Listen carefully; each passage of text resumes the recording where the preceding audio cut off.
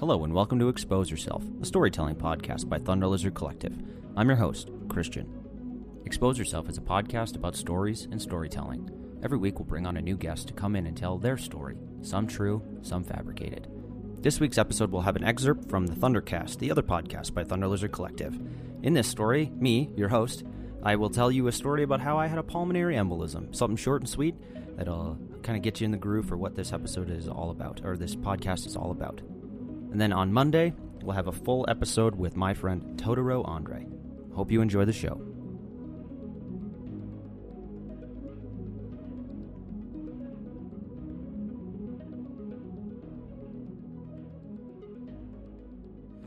So you might hear me like coughing or like wheezing a little bit, and that's because I had a pulmonary embolism. So for those of you at home that don't know what that means, no, it is not a heart attack, but it's a heart attack in your lungs. So I had a blood clot in my lung, a very small blood clot, but enough to do some pretty fucked up damage to my body. So on February 17th, I went to go play bingo with my parents. And I was having a lot of trouble breathing, like, you know when you run too much and then your lungs burn? Mm-hmm. Yeah, so that's what was going on. So every time I'd breathe, also part of why I'm telling people this is because if I can at least get somebody who maybe is having these signs or whatever, and they happen to be listening to this for some reason, that you go to the fucking hospital. So anyway, having a hard time breathing, my lungs it was just kind of sore and burning. And then I was like, I'm just getting sick because I had done a show a couple days prior with Cinemusic, and everybody got sick. So I was like, oh, okay, well, you know, it's just a consequence of being in a big room full of people and shaking hands and kissing babies, right? And so I thought I was sick. So the next day, I went to work, and I felt like a big bag of shit. And then I went out for my partner's brother's birthday, and I had a couple drinks, and I was like, oh no, I feel super fucked up right now. Like, I've only had like 2 beers. I don't understand why I feel so gooned. And then I went home and I passed out right away, woke up next morning, stayed home from work, wasn't feeling well. Same sort of things, but things were getting worse. And then Thursday, and Thursday was the 20th, and I was like, again, not feeling super great, so I stayed home from work. Worked from home, I should say. And at about 5 p.m. on Thursday, February 20th, I had some of the worst chest pains of my whole life. Very, very awful. They were probably like a 7 out of 10, like really bad. And they lasted for about 45 minutes. It was right over my left chest. So, you know, over my heart. And my hands started going numb. And I was like, I'm having a fucking heart attack. 27 years old, I'm having a fucking heart attack. So, I called my partner, and then I was like, we got to go to the hospital. So I went to the hospital. It was about 7:30 by the time we got there. And I didn't get in until about 9:30, so about 2 hours later, because that's how medical stuff works in Canada. Unless you're super rich. No, that's how it works in Canada. Anyway, so you're thinking about the States. This is like in the States. You get the money, they'll let you in right away. But anyway, so I got in the hospital. They took my blood, checked my blood, and they were like, so everything came back pretty good, except for your blood clotting one. And she's like, the doctor said it's inconclusive, and I was like, right on, cool. No, Christian. and she's like, bad. No, that's very bad. You got to go get an X-ray. So I got an X-ray done. X-ray was inconclusive as well. There's nothing really there. And then so she is about 3 a.m. She comes back and she says, you can wait here for 6 hours, or you can go home, sleep, come back, and then we'll do this thing called a VQ scan. And a VQ scan is like a CAT scan or an MRI. And what they do is there's these giant X-ray pads that are big squares, and they go around your body. And like it takes about 30 to 40 minutes, and it's like an MRI, so you got to sit perfectly still, and it just like blast you with radiation. It was fucking crazy. You can't feel it, but it was fucking crazy. Christian is now a gamma mutant. Yeah, so I had to breathe in this like nuclear air and shit, so it illuminate my lungs, and then they injected me with this nuclear waste that illuminated my blood, and I was like, is this going to give me superpowers? And she was like, no. And I was like, how often do you hear that joke? And she's like, literally every fucking day. And so I went back to the ER after the scan was done, and they pulled me in.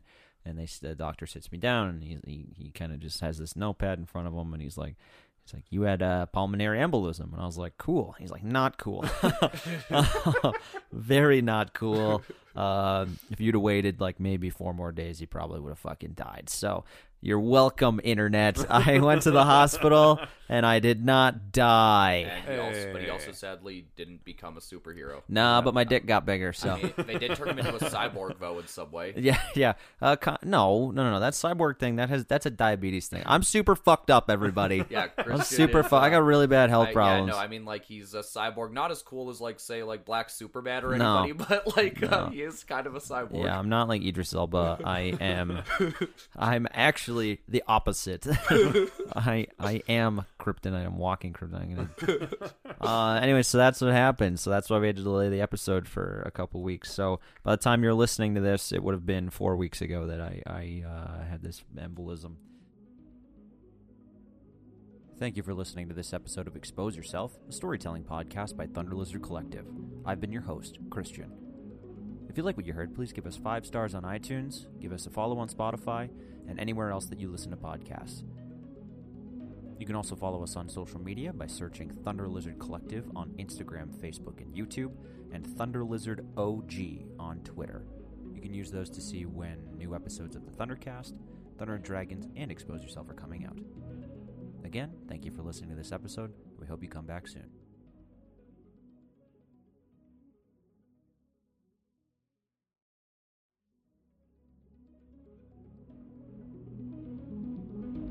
Hello and welcome to Expose Yourself, a storytelling podcast by Thunder Lizard Collective. I'm your host, Christian. Welcome to our first official episode with my friend, Totoro Andre, whatever name you want to use, I'm sure he'd be okay with it. On this episode, we go into a few music festivals that Andre has been a part of, and many that have shaped how he sees himself and the world. Toto is a very interesting man who exists in many forms and wears many hats, both figuratively and literally. I've known him for a number of years, and many of his stories still surprise me. Hope you enjoy the episode.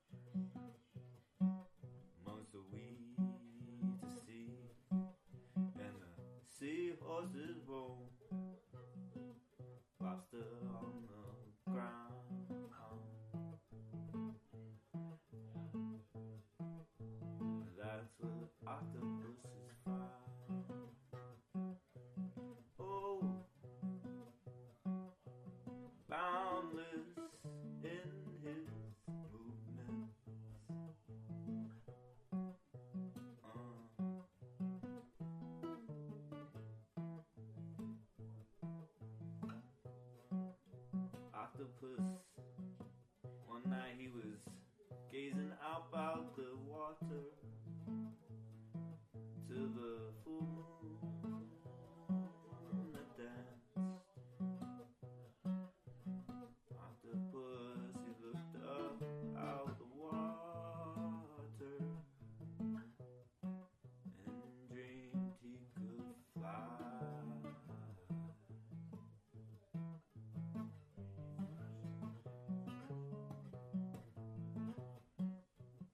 Man on a hill above the sea knows not what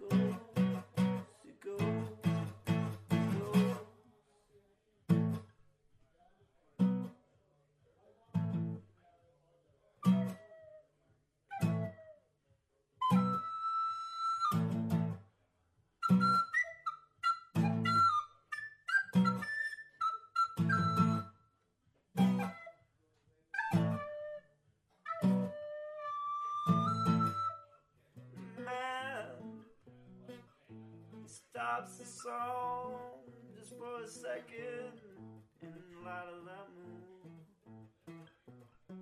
He sees an octopus rising out the water,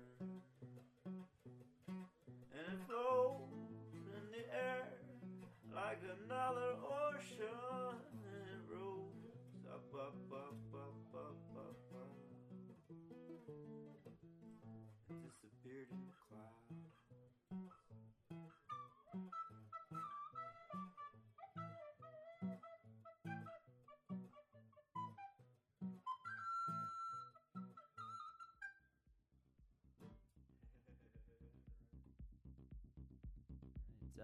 Hello, everybody. Welcome back to the first, not even back. Welcome to the first episode of Expose Yourself to Christian.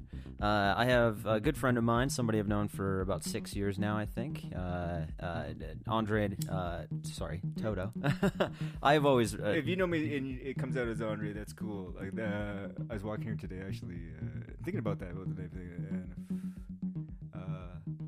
I like all my names because of the people who say them. Yeah, rolls off the tongue for different people, yeah, right? And yeah, it's the people I love, and the name sounds good coming out of people that you care about. Yeah, cool. All right, well, you're known pretty commonly as Toto. That's the name that we were before we started this episode here. We were talking about that, but I think if like you said, it's cool if I call you Andre. Then that's all right. I'll use that. So, Expose Yourself is a show all about entertaining and embarrassing stories, oftentimes humorous, maybe sometimes tragic. Who knows what's going to come up? But I brought you on as my first guest because I know you've lived quite the life. And it has been tricky figuring out what stories. I didn't know about the embarrassing part, so I kind of went to the inspiring part. That's cool. Yeah, so that was the original idea was embarrassing stories, but I think I'm just going to turn it into a storytelling podcast. I think that works a little bit better. But yeah, so if you want to just tell us a little bit about yourself, what you do, what you're all about, if you can simplify it to the best of your ability. Because I know you're a wordsmith yourself. I'm a right? wordsmith. I am a master poet. I have the paper to prove it. That's Yeah. what I did my You've written a graduate number school. of books. Yeah. Oh yeah. I think you're on 12 or something. Like that, I tried to do a book a month for a year. Yeah. And I came close.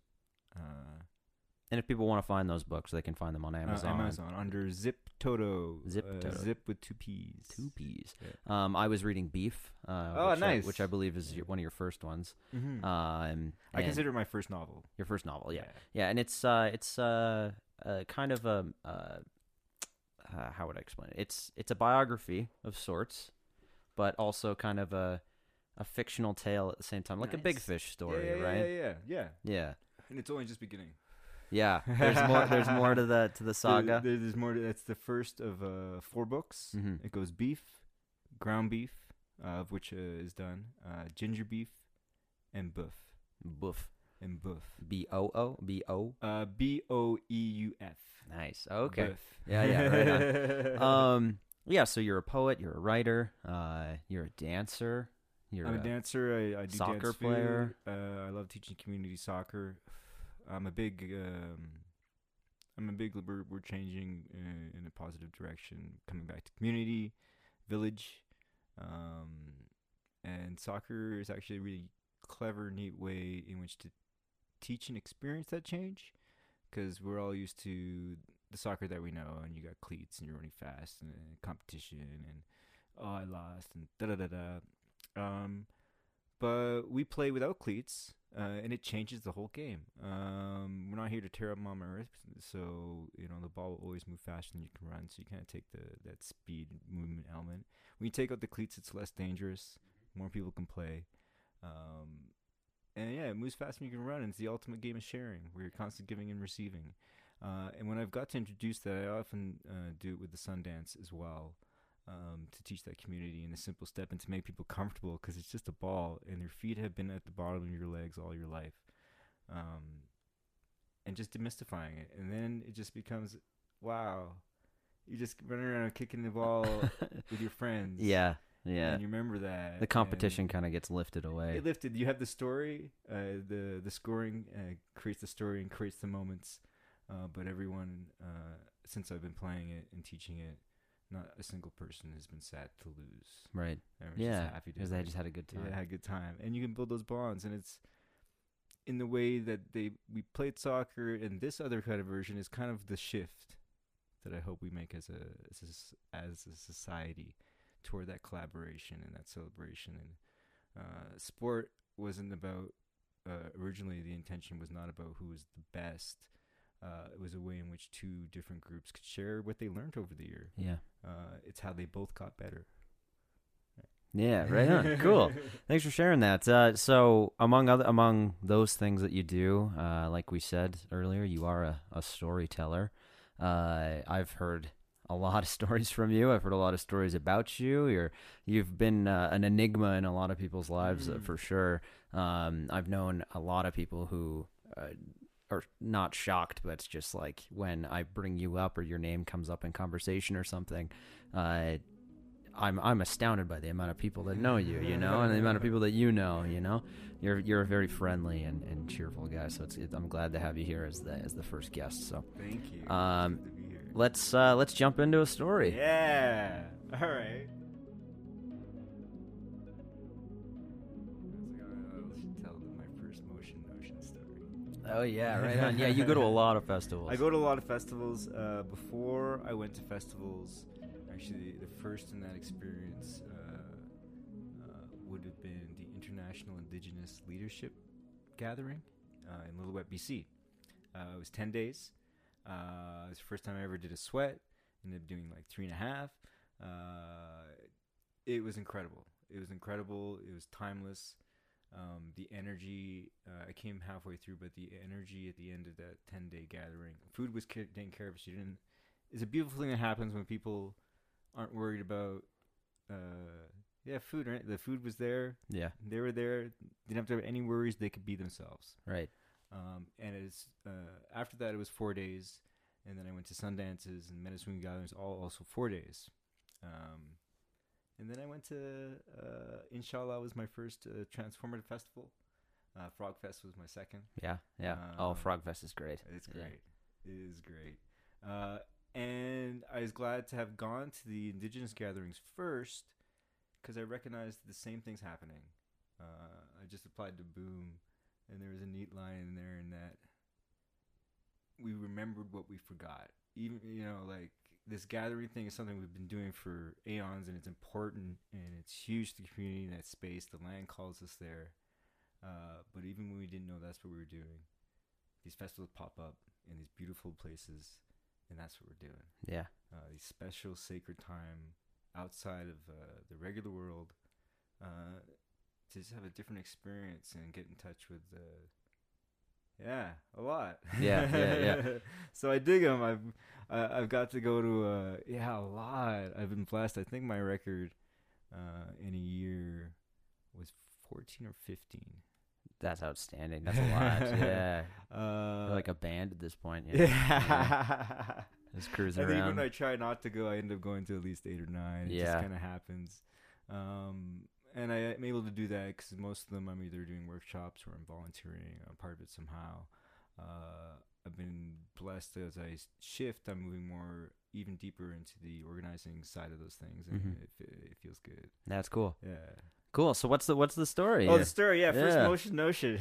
First Motion Notion. First Motion Notion was 2013. So it was a year after my first. 2012 was my first foray into festivals. Inshallah, and then Frog Fest, and then Shambhala. And I quickly mentioned Shambhala because at the same time I was going to Shambhala. Oh, it's a really good story. Is a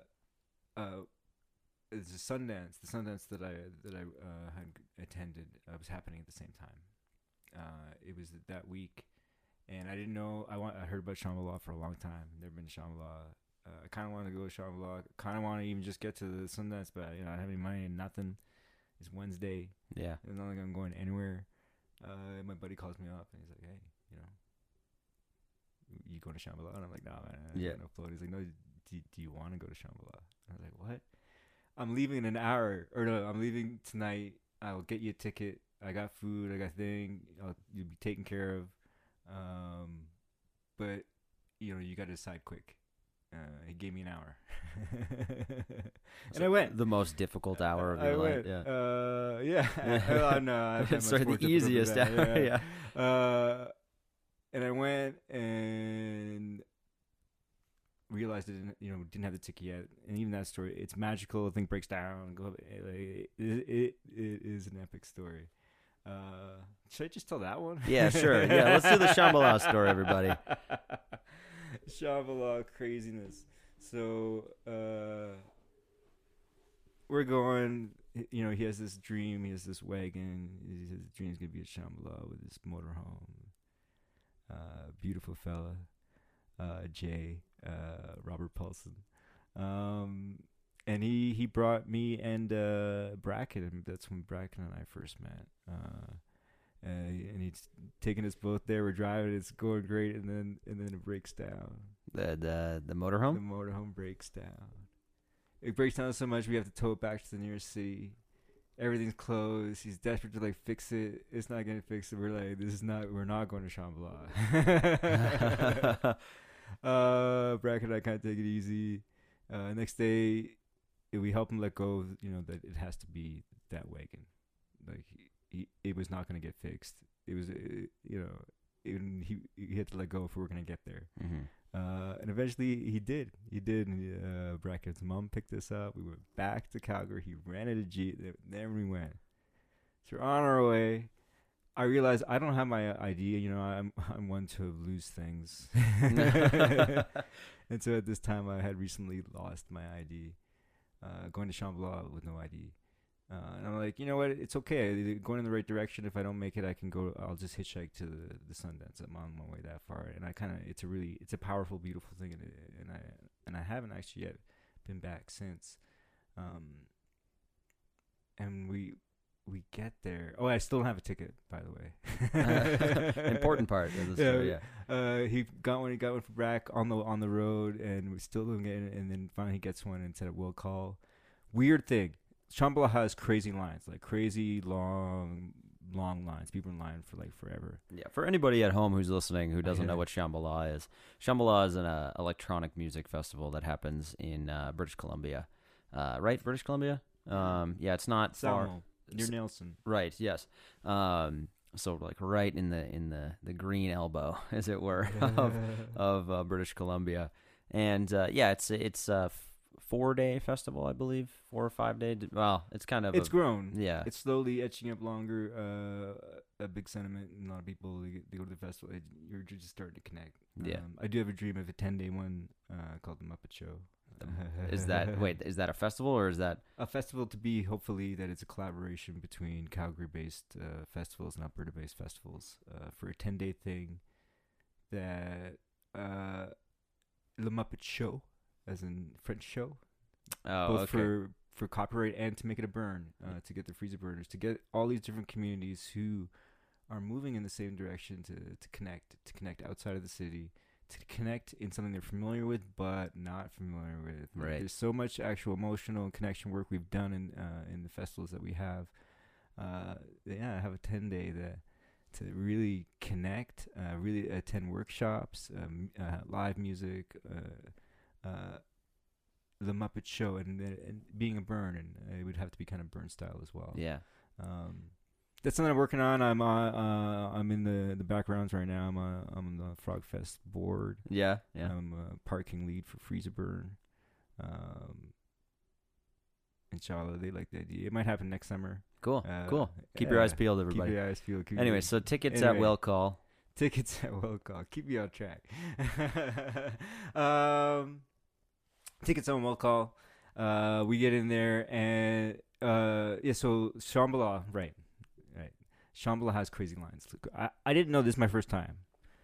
Since going back a few times, I don't go to that one too often. they have crazy lines. Yeah. They're known for, and this is Friday night. We're getting in Friday And night. they 'cause, search like everybody's car, right? Like, not so much that. It's just a long process. oh, okay, It's yeah, a long process. yeah, because there's so many people going in Yeah. there. It's on a private property, so yeah. yeah, And it's actually I've learned one of the most enjoyable things because you meet people in the line. And Yeah. people are ready. But this is Friday night. We had left Wednesday night, mind you. So this whole thing, we were supposed to get there early, and it's taking us longer. We get there Friday night, but that night, what I didn't know then, we just drove right up, pretty much, right? Just cruised on into where the gate was. I got out of the car to go to Will Call with him to get my ticket. And I waited there, and he went back. And then when I got back to the car, they'd already done the ID checks. oh yeah, And like right the ID on. thing, yeah, like Shambhala, you need your ID. You just do. And yeah, just because that little slip, I got to go. right on. So you just got back in the car Got back in the car and zipped right in. and zipped right in. That's wild. We zipped right in. We get there. They're like, okay, we go check it. It's night. I've never been to Shambhala, and they go, and I have no idea. I just got like trying to remember even what I had that first time. It wasn't much. Like clothes on your back, pretty much, eh? I had I think a onesie and some stuff underneath, and we go. It's a great night. It's fantastic. My favorite part is when the sun comes up because then there's room to dance, Yeah. and it's beautiful. I'm just coasting, I haven't slept yet, just enjoying. I go back to where the car was, and it's not there. No car. I don't know where. And like Shambhala parking is another crazy thing. But like I was like the car, and I remember looking around. I don't know anybody. I'm like, I don't have any money. I don't need food. I don't know what this guy is. Your beard is scratching against the mic. Sorry, everybody. Sorry about Yeah. that. Get right into it. Anyway, car's gone. Car's gone. And I'm like, okay. I only got the clothes on my back, So I go back and I do some dancing, enjoy it. I eventually do fall asleep. Saturday night, I managed to find my buddy Sky. They had this beautiful dome, and they had these people napping in there. So I got a nice little rest there. I'm going around. I'm shy. I don't really want to ask, and I get a little water, a little food here and there. I'm feeling tired, and I remember just like this is like a Sunday. I still haven't seen him. I don't know where he's gone. He had moved the car. Shambhala, though, many people have the story where you don't see the person you come with until the day you leave. Yeah. Shambhala will strip your what it's best at. Sorry, with all the different festivals, what it is best at is stripping your expectations. If you have any at all, you'll have a terrible time. Yeah. And that's how it strips it. It's like, and my moment, actually before that, I might be mixing Shambhalas. I had a moment in the water where I was like, okay, just let go. No. But this one, I was up against the fence, just feeling kind of sore. I didn't know what was going on, but I was like remembering, at this very moment, my Sundance brothers, they're dancing. They dance for 4 days, without food, without water, from sunup to sundown. There's drumming. They smoke the pipe. It's powerful. It's a powerful thing to be a part of, to see and to witness. And I was just there to witness and support. And there's so many teachings in the Sundance. And why I also, when I teach soccer, I use it to really express the deep community that it is. But anyway, here they were doing that. It's not a really complicated dance because they got to do that in the sun. And you're actually not supposed to be able to go 3 days without food or water, but they do it for 4, and on the 4th day is when they pierce to the tree, or they give the offering of flesh. Like literally Literally tear off a piece of their own Oh flesh, yeah, right? because it's a beautiful teaching around it. Because they're dancing for prayers, for healing, for vision. They dance around a tree that the community has got, that they have from wherever they have to get it. They go as a community, and they go together. When they cut it down, it must not touch the ground to honor it. And with lots of hands, you can do that. Yeah. And they carry it all the way back. And then all the prayers, and they dance. And the teaching, though, is all this, everything, it belongs to mama. It's on loan. We're helping tenant. We share it, but it all belongs to mama. Nothing actually belongs to you. You can't actually offer anything because it's not yours to offer. The only thing you're given is a body. Right. So that little piece of flesh is that's what you could offer. So they do. That's wild. Very beautiful. Very beautiful. And that's just even a tip of the iceberg of the community and teachings of it. But so here I'm sitting, I'm like, okay, they're doing that. And when I dance pretty hard. Yeah, I've seen it. Yeah. And that first one too, I had some pretty beautiful dances. Yeah. Wow. 2012 was when I first did acid. Oh yeah, was that at that show? At Frogfest, actually, was the first time. Frogfest, which is a couple of months before. Yeah, I actually emceed while doing it. Hey, okay, well that's a story. That's another story. Yeah, but I was sitting there, and so I did this big dance in my heart. I'm like, I'll just. Oh yeah, the thought came just a little bit after I had this beautiful conversation up against the fence with the three people. I remember one of them had a book drawing, and we just started talking, and it was a good talk. And then they gave me a tab of acid. Yeah, right. All my pains go away. So at this point, this is like your second time doing acid. Yeah, yeah. At Shambhala. At Shambhala. 2012. Man.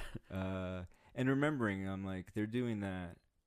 I can go with a little food and a little water and a little bit of drugs, and I'll dance hard. Yeah. I will dance hard. Yeah. And I did, and it was beautiful. And dancing on the beach to Lioness in this beautiful. A lot of the festivals offer these little tweaks to my dancing. One of the one I really got into was slow motion. Mm-hmm. Like really in slow motion that looked like it was slow, like it looked like it was a fast action but going slow. And I remember dancing with a teddy bear that had dreadlocks, and I swear his hair was even just moving in slow motion. Nice. Yeah. That's not Dr. Bob. That's not Dr. Bob. Yeah. Dr. Bob, although the last time Dr. Bob was heard of was at a Shambhala I didn't make it to. What I heard was he's this Yeti. He's beautiful. He's probably my most wise storyteller. I love Dr. Bob. Yeah. You were almost never without that guy. I know. For those the physical Dr. Bob was a plush toy that Andre would bring around with him to tell stories and engage people through the movements of the creature. Mm-hmm. Anyway, yeah, Dr. Bob is also an enigma, and you had lost him at one point. Even that Motion Notion. Yeah. Actually, he was at that. Whoa. Are we telling like 5 different stories all at once? They're colliding back to the first Motion Notion. Oh, right on. Okay, cool. But I think actually it might have been the second. Yeah. One of the reasons I thought of the Shambhala story when I was going to tell the Motion Notion story, the first Motion Notion, was that Motion Notion became for me my unofficial official Sundance. Mm-hmm. That's where I was just like super dedicated to be there, to be present. I discovered it had a lot to do with community, cleaning up the dance floor, being there, and just one of my tricks of the trade of how I do it is overnight. If you stay up till the sun, that's one thing, and that's recharging. But I found if you just clean up the camp, you clean up people's sites, you tidy it up, make it look good, it is recharging. Yeah. Yeah, right on. Yeah, you got to give back a little bit, right? Yeah, so you can and get so some out I of it. learned a lot about in the process of this. So I did tweaks to it, but a lot of the same lessons that I could procure and that were gifted really to me to find that way in that dance and Motion Notion. They even have that first main stage had a pole to dance around, and there was a lot like to a it. maypole or something like that. It had a center pole in the dance floor, and for me that is the kind of the echo to that tree. that stood in the center. And you had Right. a dance floor around. Yeah. So anyway, we were talking about Shambhala, and then Shambhala. we went into Motion We went Notion, into Dr. Motion Bob. Notion. Dr. So Bob. we were talking about slow-mo dancing on acid at That's right. at Shambhala Shambhala. 2012. And yeah, I did eventually run into my buddy, and it all worked out. You know, yeah. Got so back in the much. Jeep, came back home, eh? Got back in the Jeep, came back home. This is not the first time that I actually lost my driver again. Yeah. The second time was even more emotional because I did know where the car was, and every time I go there, it was locked, and it was a long walk to get there. And this one particular time, I was going through a lot. Like, so these festivals, you know, I remember talking to Amber Lynn at the end of a Shambhala, and like, yeah, some party, because it's not a party. It's deep, and it's a space that emotion can move. But it can catch you, and it caught me in that parking lot, and it was locked, and I'm stuck. But this time I had this zebra onesie, Yeah. and Yeah. at the time I kind of exchanged a lot of costumes. I learned to costume change, and that's another trick. You know, it's kind of like having a shower. If you just change your clothes, you feel great. Yeah. That one level of cleanliness, right? That one level of hygiene. You know, bam, and you feel brand new. But this time, I stuck the whole weekend again with this same outfit. But I really got to know that zebra onesie. Yeah. Do you still have it? No, Yeah. I worked that one through its paces. Yeah. Oh, yeah. But wow, danced to Pumpkin in that onesie, and that was captured by it's two ladies. They do a kind of media blog thing. I'm forgetting everybody's name. But yeah, in their article, there was the dance that won me Shambhala. Oh, yeah. So probably somebody can Google that. Hey, Yeah. The dance that won Shambhala. You'll probably be able to find it. But that one, it was a bit like, so I was going through a lot of emotion. I remember talking to Rongo, and like, man, I'm gonna break down and cry. I'm like, just going through so much. I don't know when or where or how. And it was on that dance floor. Oh my God, it felt great. In the midst of your dancing, hey? Yeah, right. Yeah. And because I had that onesie with a hood, I could be on that ground and kind of like hide myself, or I think I hid myself enough. But yeah, it was awesome. It was awesome. I danced the whole set. Yeah. So that's the Shambhala story, eh? That was the impromptu Shambhala story. I realized Impromptu there was Shambhala more, story. and the point of it was the why Motion Notion, and why that first Motion Notion, and that.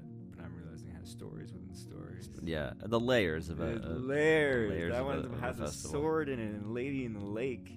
Oh yeah, man, you could go on for hours like that. Eh? Yeah. Cool. I really appreciate you telling us that story. Yeah. And Well, I didn't tell you that story. True. I told you a different story. True. Yeah. Are we doing a couple stories? Yeah. Oh yeah. Because I can now tell you that story. All right. We're gonna take a quick little break here, and then we'll come back for the next story. Thank you for listening to this episode of Expose Yourself, a storytelling podcast by Thunder Lizard Collective. I've been your host, Christian.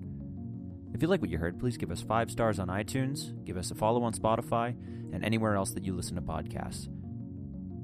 You can also follow us on social media by searching Thunder Lizard Collective on Instagram, Facebook, and YouTube, and Thunder Lizard OG on Twitter. You can use those to see when new episodes of the Thundercast, Thunder and Dragons, and Expose Yourself are coming out. Again, thank you for listening to this episode, and we hope you come back soon.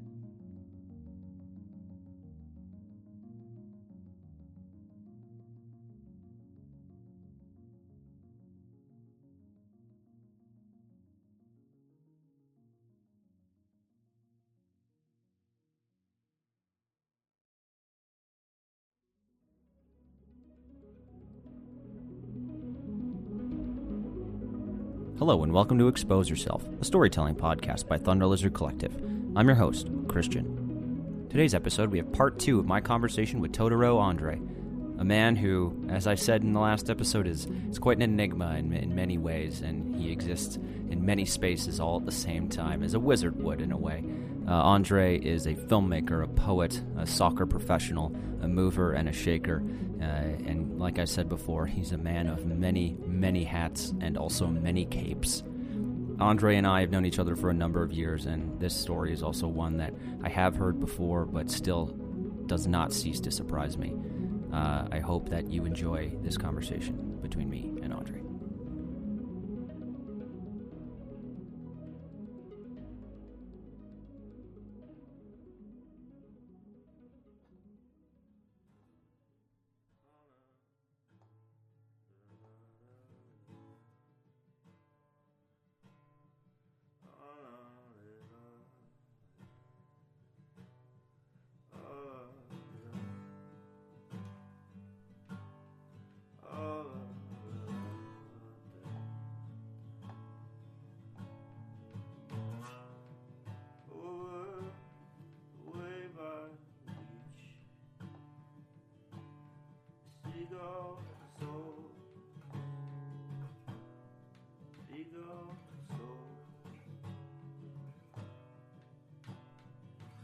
Just out of reach. What if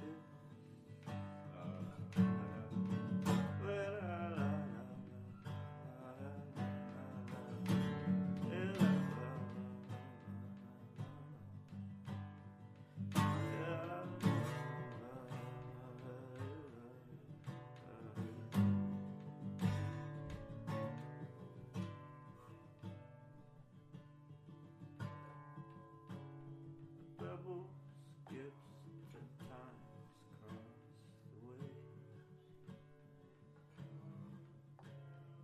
Julie looks today. Clouds creep in the sky. Shade shadows. Walk on by.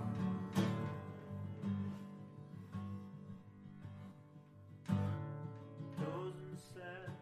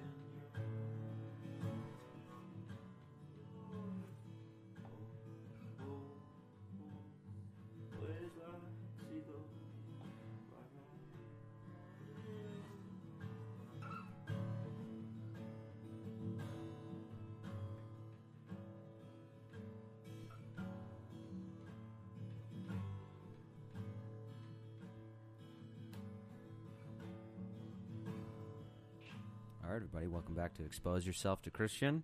I'm here with a good friend, Andre Toto. You most likely just heard the Motion Notion Shambhala Prelude. Yes. So now we're gonna go into First Motion Notion. the first Motion Notion. First Motion Notion. The first This is 2013. You know, I had that 2012 year, and now it's 2013. You know, Frog Fest, beautiful. I had heard about Motion Notion. I think I had actually filmed the very first one that was in an arena. See, back I had a little period where I made these short films. Yeah. 1999 or whatever. Yeah, Salty Dog Production Salty Company. Dog Production Company, that's right. Yeah. And then Puffy Room Productions. Puffy Room Productions. Yeah. You can find a lot of those on Andre's upcoming website. Yeah, ziptoto.ca. Ziptoto.ca. There's also a few of them up on the Thunder Lizard Collective YouTube channel. Actually, so they're all on there. I believe all of them are up there. There might be one missing. I think so, yeah. There's something. That's cool. Yeah. It's nostalgic. Yeah. But I had this beautiful Canon XL1, and I had dreams of filmmaking. That's a big one in my path. It's actually what brought me back to writing stories and storytelling, was to try and get into film school. And I made a bunch of films, and I had this amazing camera, and I shot these amazing rave videos. Again, when you're doing things for the first time, sometimes you just don't know what you're doing, and then look back and like, holy shit, fuck. Yeah, it was yeah. good. And this camera was something special because it captured the sound. I could walk around, and, you know, because I have that groove, I would find a way to move with the camera, with the music, and all my little in-camera effects and filters and playing, and just beautiful shots. But the music was captured perfectly. And so when people would watch it, they could just watch it, and they would just watch it. And looking back, like, it didn't even need to be edited. It was just this beautiful flow Yeah. that people dipped in and out of, and people watched it all over, and eventually some of those tapes got lost. Eventually, sadly, I had the chunk that I did have, like, 7 or 8 hours, good chunk. I was in media, and someone had put my tapes near speakers. And the electrical interference? Yeah, Yeah. It jigged all the footage. Oh, bummer. And I was like, And then, you know, and I love making those things and moving with music and kind of filmmaking. And looking back, wow, yeah, people would just sit and watch it. What a huge compliment. And, they were beautiful. I really knew that camera well and moved it well. Where would you screen these? And where'd you show them? People would just have them playing in their houses because the tapes would be over. Oh, and yeah. They played on the camera, and ended up lending the camera out. And a lot of people watched a bunch of those videos. And then that camera got broke. Bummer. And then I Yeah. had to sell it to make the payments. And that kind of ended that. And that was a moment. And I haven't really even got to see those videos since a long time. So there's this opportunity, Motion Notion. I've heard about it. And no chance to go. I'm still, still a noob. Still just, okay, what are these things? And Catalyst, Jake, not Jake. Am I forgetting Catalyst?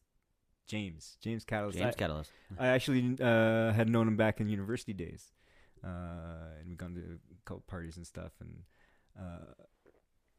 And he hired me to edit, to film Motion Notion. Yeah. And what year is this, sorry? 2013. 2013. Okay. 2013. And part of me is like, oh, this kind of redemptive feeling. I get to make that rave video I always wanted to make. Yeah. But I didn't have a camera. But Mark Vandergraaf, Yeah. Friend of ours. Yeah. had these GoPros. Yep. So it was different because I wouldn't be able to do all the things and the zooms and the things that I did with this camera, the other camera, and it probably didn't capture the sound the same. But I'm gonna go, and I'm originally gonna go with Mark, but then Mark couldn't make it, so it's just me. I do call this story the Holy Flail. The Holy Flail. The Holy Flail. So I go in there. Fi says, I should shoot on slower speed because it'll enrich it. But what I don't realize is that I'm still moving with the music, so it's now going to be out Okay. of sync. Yeah. That footage I still haven't seen. I haven't seen that footage. Yeah. When I was going there, I heard other people were filming, and I said, okay, I'm not going to capture all what other people are. I'm going to, you know, explore the advantage of this GoPro. And I told James that, and that I'd also take this chance to film some of my own stuff. Mm-hmm. Just while I'm there. I'd actually filmed 3 really beautiful dances. One was in the water. Of you? Of me. Yeah. I just set it up and then I danced in this water thing. And then the other one was dancing with this rainbow colored sheet. My friend, I think it was Vanessa, dyed it. And I was dancing with that. I think there's something else. I can't quite remember. But I remember, you know, some really beautiful artful things. And what I struck to capture was the daytime moments. So when the people did have the space to dance, I wasn't going for all the money shots. But that's what James wanted was the money shots. Because it's for the promo. Nighttime, the I'm like, flashing lights. I'm like all about the art of it. And like this GoPro is neat because it is a GoPro, but that means I can do funky little things and sneak it down around the ground. Yeah, and so discreet. Yeah, so discreet. Still haven't watched it. Where does it exist? Does he have all the footage? Mark has it. Oh, okay. It's on his computer. Right on. I came close. I lived with him a little bit. I still didn't watch it. James watched it, hated it. It's not anything like an empty dance flute. Like, what is this? And there's even like one where I throw the camera up high, so I'm trying to catch a high shot. Like I freeze it later, but it's the camera spinning up and it's spinning down, but then it's also in slow motion, and so like it was really crazy to watch. Probably, yeah, real trippy, yeah, probably a little nauseating. And so he was like, no, he was nice though, because you know he did pay for me to be there, and then he's just like, you know, give me the cash back, but you don't have to pay for your ticket. Right. And I did Holy Flip because I did acid, and I was like, oh, it's times when you do acid, you can't work digital things. No, yeah. Your hands can't it just comprehend can't, it. and Yeah. so it does.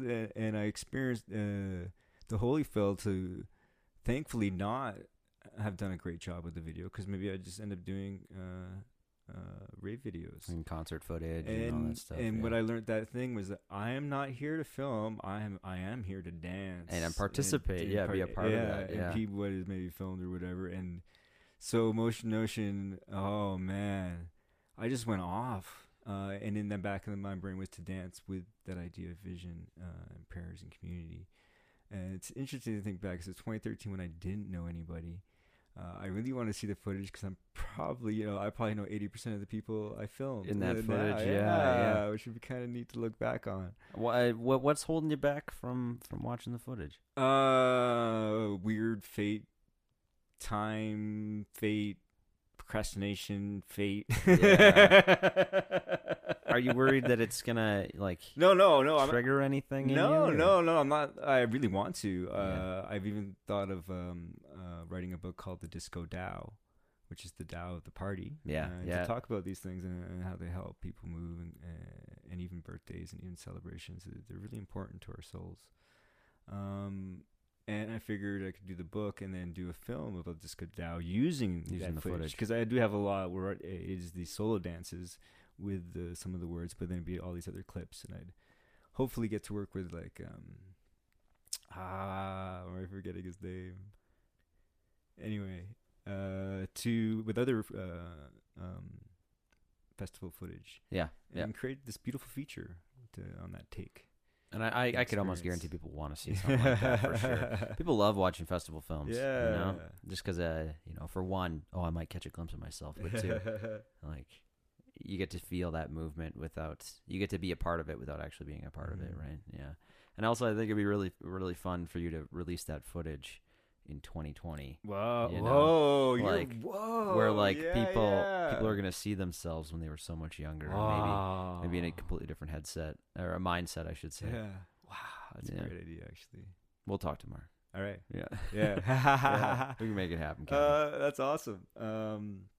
But yeah, I learned. Yeah, it sounds weird, but yeah, I was there to dance, and did some amazing dancing, and it was very solo because I didn't know anybody, but there was a freedom to that. But it's the first time I kind of really got into shadow dancing and dancing with your shadow. Oh yeah, right, like Peter Pan-esque, right? Yeah. Well, I do in my workshops, especially if you're dancing under with the sun. because your shadow always looks magnificent. It's got this kind of lifted posture, and then you can dance and it moves, and you can move with it, and it takes the whole me moving. It's a beautiful thing to do. Yeah. It helps you kind of a stretch, and I guess very metaphorical. When you dance with your shadow, you grow. When you were there by yourself, because I assume you went alone. Yeah. Right? It's funny to think about how you are now, and how I know you, right? Because I would have met you roughly around that time, right? Roughly around, maybe a little bit later than that. And seeing, how personable you are, and how open and willing to have conversations with anybody and everybody. How hard was it for you back then to like come out of your comfort zone? Oh no! See, it was special.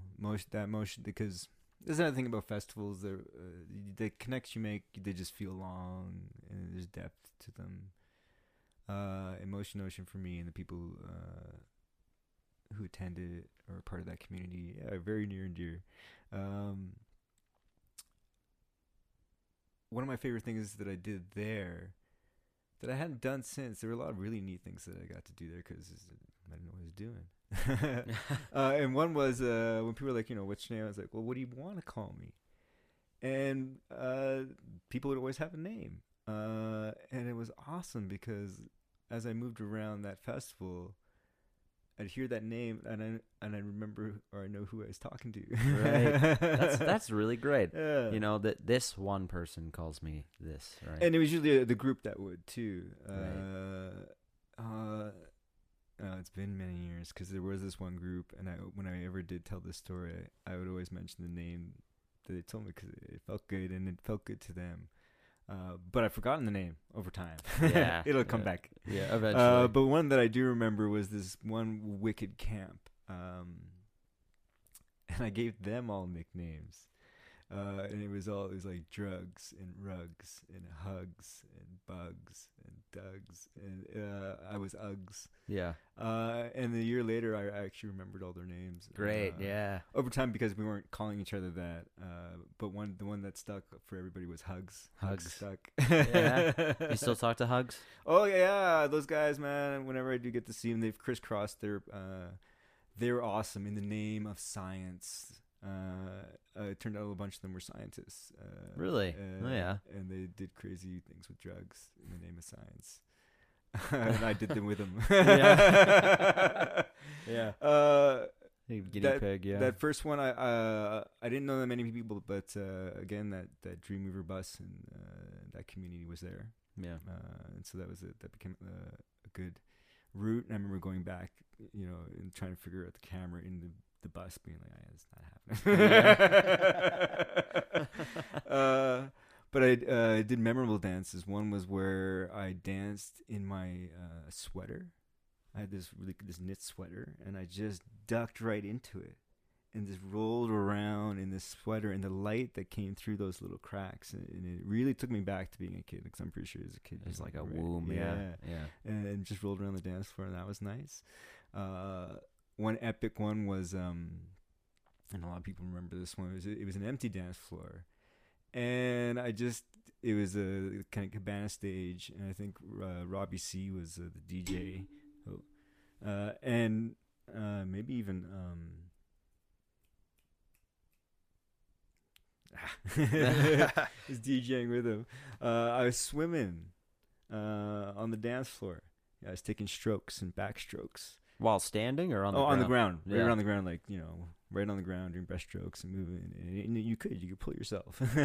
And then about 3 to 6, and a few more people came and swam with me. And this is the Motion Ocean that would have been in an arena, or no, this is outside. No. Oh, sorry, this is outside. This is Golden. This is the sweetest spot it ever was in any festival. Really, that spot. I gotta say something. I've always felt like Golden smells like pee, and I don't know why. And I think maybe it's Motion Ocean. I think it's outside. Because it's called Golden. That's why you have that association always in your been brain. my theory. Yeah, either that or we just always stopped at the worst gas I love love Golden. No, wonderful peeps. I went there a little while ago, and we went to the Kicking Horse Resort there, up on the mountain, and that's a beautiful place. I tell you, like once I get over my brain telling me that Golden smells like pee, it's a beautiful place. So I got no qualms with Golden anymore. And so this location, I probably even should describe it. It is surrounded by mountains. It's just mountains and just these beautiful mountains that have beautiful snow. There's a river that runs through it, but you're just mountains, and you just feel in the cup of this mountain. Oh, and even better than so there's part of the mountainside looks like a yoni. What's a yoni? Sorry, yoni. I was trying to come up with the best. I was like, what is the best word for that? Yeah, vagina. Yeah. Yoni. Right. Right? I know what you mean. Delicate and powerful, and so you're kind of the feeling of care and majesty. That was that location, and getting to dance there, and getting to roll around on the ground. So anyway, the dancing on the ground later led to at night, same kind of dance form, but it's night dancing, and there's this wonderful, kind of magical, mystical woman with kind of silver draperies and whatever, and she has this sword. It's a sawed-off hockey stick, so no blade. It's actually a sword with no blade. Yeah. It's just a hilt. Yeah. And so you have the staff, and she just wrapped it all in blue duct tape, and as the handle was this rubber snake. And she's like, I was dancing with you earlier. I was swimming with you. It's like, oh, no way. And she's like, yeah, I'm the lady of the lake. And she had the sword. Yeah. And I was like, whoa, I was dancing in the lake with the lady of the lake. And yeah. And then she let me dance with the sword for a little bit. And I gave it back. Amazing. I got to really make one of those swords again. Hockey stick, blade cut off. Yeah. That alone, the stories I got to tell about later on. Oh, I'm skipping ahead. That's okay. Yeah. So the next day, I'm walking around, and we had a good conversation. It was lovely, and about vests. About desks? Vests. Okay. Vests. And the next time I'm walking, and I got that rainbow. My friend had tie-dyed. Yeah. The bed sheet. The bed sheet we were talking about. Yeah. It was beautiful. And she had the sword and want to dance with it again. Yeah, and so I started dancing with it. And I really gotten used to the flow of this sheet, which was captured in film. And I remember, it's so funny because I remember what was neat about it was the slow motion thing. Mm-hmm. But I was filming in slow motion. My other friend, who I can't remember his name, he said you could speed it up to normal. And, you definitely can. So Yeah. I look forward to that too. But I'd start dancing with the sword and the sheet and my shadow, and I'm telling story. Like that was another thing with the dancing with my shadow that I was really getting into, was the stories I could tell myself with the shadow. I had this sweater with the hood. And just rolling through these beautiful little tales, and with the shadow and this staff sword, it became a shower curtain. It became a TV, it just transformed into all these different things. Yeah. By the time I was done, she was gone, nowhere to be seen. The lady of the lake. Lady's gone. Yeah. Gone, but I'm left with that sword, this magical, mystical sword. She bequeathed it onto you. And the way I liked it, I didn't pull a sword out of a rock, but I turned it into a TV, into a shower curtain, into all the different things that it got turned into, and that for me, not King Arthur, Merlin. Yeah, for sure. I'm pretty sure a lot of people would consider you a wizard. On that note, I don't mean to interrupt your story, but there was this one time, Andre, where I knew you were either living in Banff or you were over in Banff or something. My like mom that. lives in Banff. Yeah. And I knew you were visiting her or something like that. And I knew that because something had come out on social media or whatnot, or you had told me. And I was walking down the street, and I saw you. And I was like, no, not right. And then I like turned a corner, and then I was like, I gotta double check. Turned back around, and you were gone. And I was going to meet up with Liam, who's on another one of our shows, the Thundercast. Liam. And I went to go meet up with Liam, and I was like, Liam, I saw Andre. He's like, no, you didn't. Andre's in Banff. And I was like, no, he is everywhere. He's a time lord, I tell you. He's a wizard. He needs to be exactly where he is exactly where he needs to be when he needs to be. Anyway, sorry. So no. You're dancing with the. That's it's funny that you mentioned that you looked and then I was gone. For many reasons, I've turned out I'm really good at sneaking up on people, even I don't even mean to. I believe it. Yeah, I believe it. But what it reminded me of was we were talking about Dr. Bob, and I'm trying to think if it was that first. Yeah, it was. He was with me that first Motion Notion. I would believe it. Yeah. And the reason I don't totally remember is because he took off and he had adventures like you wouldn't believe. Like he came back. I heard ladies took him down to the river. You know, he was dancing with this other guy. Yeah, yeah. Like he was bouncing around. But yeah, he had come with me that first one. There might even be a little footage of him. But where he ended up, man alive. I'm walking around and I see this weird kind of trailer thing, this beautiful setup, like a living room, this like disco living room, and this chair and this crystal thing. And there's all these teddy bears, and I'm like, whoa, check out all these like teddy a throne, bears. like a shrine, like a Jeffrey Dahmer shrine of teddy bears. Maybe not as a shrine. aggressive. No, they're just hanging out. Oh, okay. One of them's name turned out to be Jeffrey, one of the bigger really? monkeys. Hopefully not the eating people part. No. They're pretty chill. Pretty chill. And I go in there, and there's Dr. Bob. Like, what? Dr. Bob? You're chilling with these. And I get to meet the Disco Castle guys, Rongo, who I mentioned earlier. Yeah. This is where I met them. And I met them because of Dr. Bob. Right on. But then I took off, went dancing. By the time I got back, he was gone again. Yeah. Off living the Dr. Bob life. Dr. Bob life, do what the doctor do. And so I left that Motion Notion without Dr. Bob. Full with all these other stuff. I got a new sword. Yeah. It's not sword, a TV, a shower curtain. I'm trying to remember all the other things I transformed it in because it was a better story with all the ones I can remember now are just the TV and the shower curtain. Yeah. Bow and arrow. Yeah, it was bow and arrow. It was all sorts of beautiful things. But I met them because of Dr. Bob. He took off. That year I was supposed to go to Shambhala, but I didn't make it. Mm-hmm. I'd been at 25, but it didn't work out this time. He showed up on Facebook with friends of mine. Like, we got Dr. Bob, don't worry. The guys that, he's out there. He was the Disco Castle guys, one of the Edmonton crew. He's like, well, I got him, don't worry. And he took him to Shambhala. We'll bring him to Shambhala, and you can go, you can meet, reunite you at Shambhala. Yeah. But I didn't make it. And he said, you know what? The last thing he saw is he looked over, and Dr. Bob was on the hood of a car. He looked over, and then he looked back, and he was gone. Dr. Bob was gone. And that's the last I heard of him. Man, like ever? Yeah, ever. Really? Yeah, I've seen his clones at the fair. His clan. His clan. Yeah. His clan that I guess is obviously enslaved by our market system. Yeah. And they need to be won like slaves. So actually, I found Dr. Bob was found by my roommate Aaron, who I live with now again, and he found him in a dumpster because he had a drinking problem at the time. Dr. Bob did? Yeah, he did. Dr. Bob. We found him at his lowest, right? Oh yeah. But you rescued the Bob. He rescued us.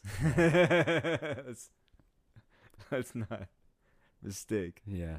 I love telling stories. I tell stories with teddy bears, and I go in waves, and sometimes there's packs and teams. It's a very interesting process. Yeah, so and I've seen you do I'm it. just not.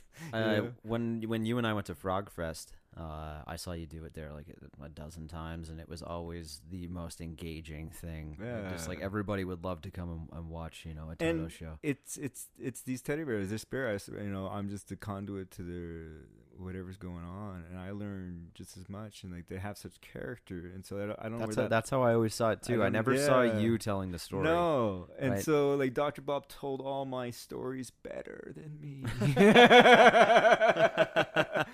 Way better than me, and because he was a teddy bear, he could be a real smart ass to people in the room. Yeah, it's and nobody would get mad at you. No, yeah, no, Yeah. and they would laugh at him. They'd Yeah. be like, "Yeah, you're right." Yeah. Speaking of teddy bears, Jean-Pierre Claude, Puerto Rican S&M vampire Oh that yeah. I won Yeah. a Halloween Fright Night over at COP. You still have him? No, he took off on me just before he was about to go big. Oh yeah. Yeah, he He's gonna pop off any minute. leaving Broken City. I was on a bike and he took his chance to take off, but he was going to be, or is, wherever he is, the dirtiest stand-up comic there ever was. Yeah. So maybe it's good he took off. Yeah, maybe. You don't want to be He was connected dirty, with that. man. All in, but funny, right? And because he's teddy bear, you can get away with a little bit more. He had this thing where, teddy bears in precarious positions. That's just our dirty minds, and he'd go off on that and shake his butt. And he had this routine where he built up to a climax on the microphone, and every time he climaxed, he goes,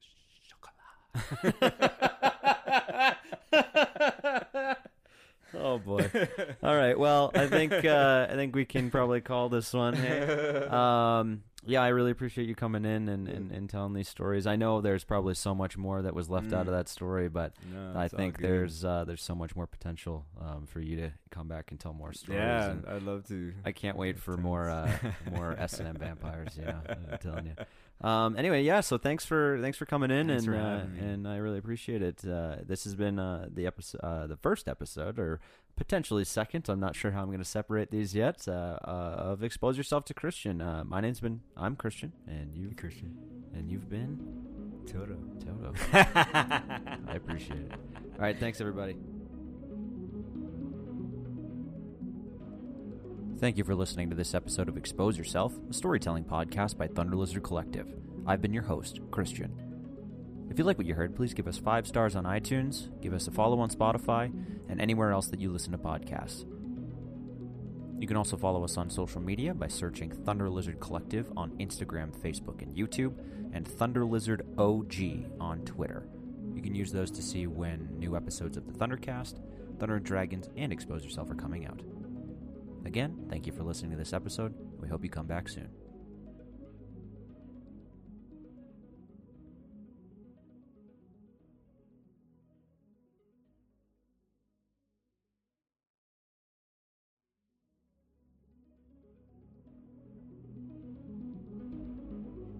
Hello and welcome back to another episode of Expose Yourself, a storytelling podcast by Thunder Lizard Collective.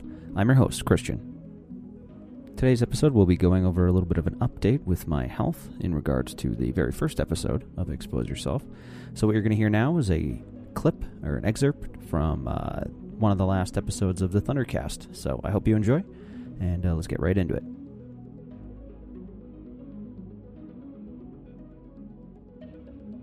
Did I tell you coworkers have been messaging me asking me for movie recommendations? Oh yeah, Yeah, that's awesome. Why? I have nothing to do. Give me a movie to watch. I'm like, okay.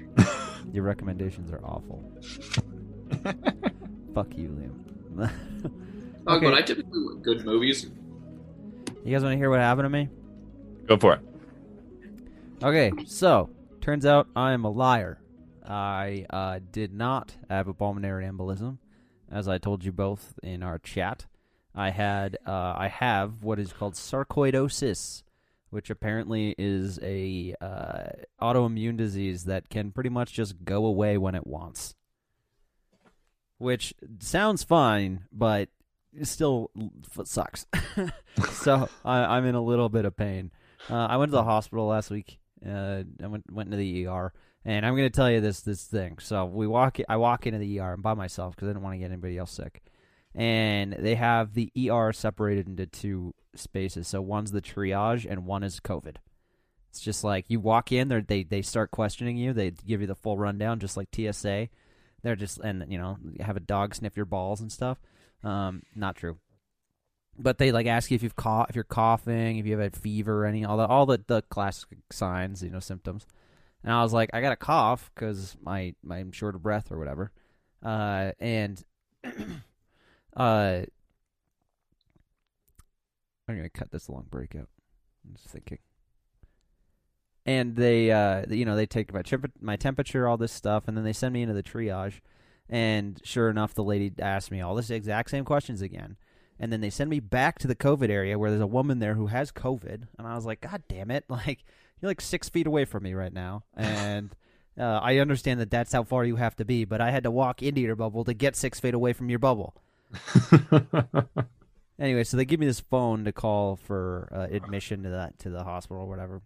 Because you can't walk up to the people anymore. They're like tucked away. So you call them, you give them your information. But they gave me this sticky phone. And it was like the phone... It was awful because I know it was just hand sanitizer that was all over this thing. There's no way it was like covered in sick goo. But they give me this phone and it didn't work, so I just used my own phone. Anyway, so it took like 4 minutes for me to get into the hospital. And then they bring me into this room. And the room is like, I don't know. You guys have seen my apartment, so like the length of my apartment, right?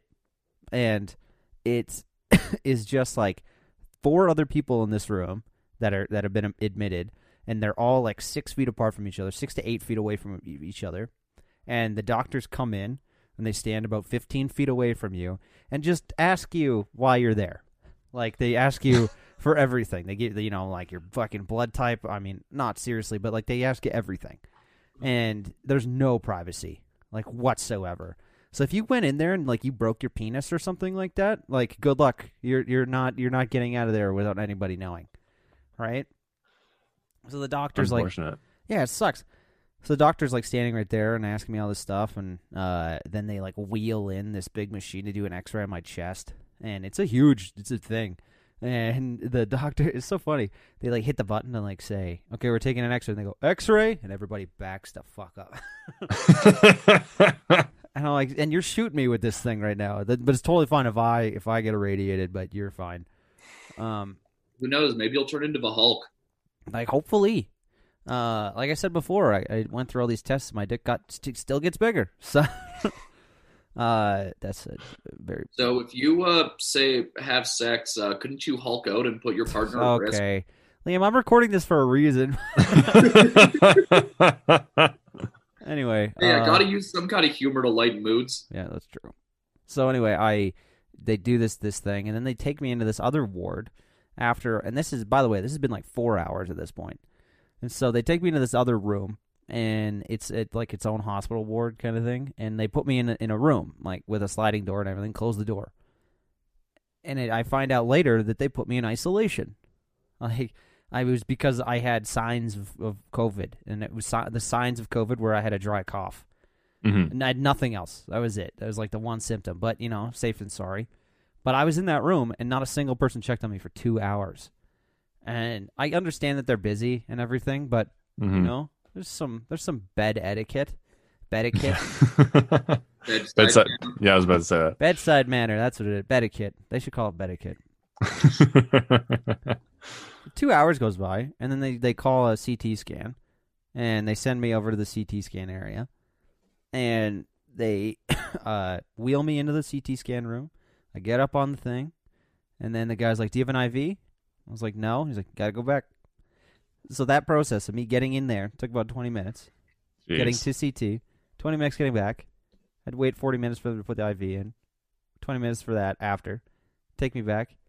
CT scan takes like 15, 20 minutes. So I'm at like, 7-8 hours at this point. And then eventually, like I said, another hour goes by, and then the doctor comes in, and he's like, "Yeah, you didn't have a pulmonary embolism." And I was like, "Oh, well, that's good. But if you'd done the CT scan in the first place, then I would have known that, right?" Yeah. And he was kind of like, "Yep, pretty much." And I was like, "Holy shit!"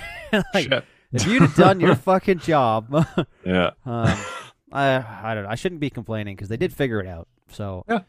that I am pleased about. But just the fact that I had to be on these blood thinners, spend like well over $300 on these medications, just so that I could find out that I'd never needed them in the first place.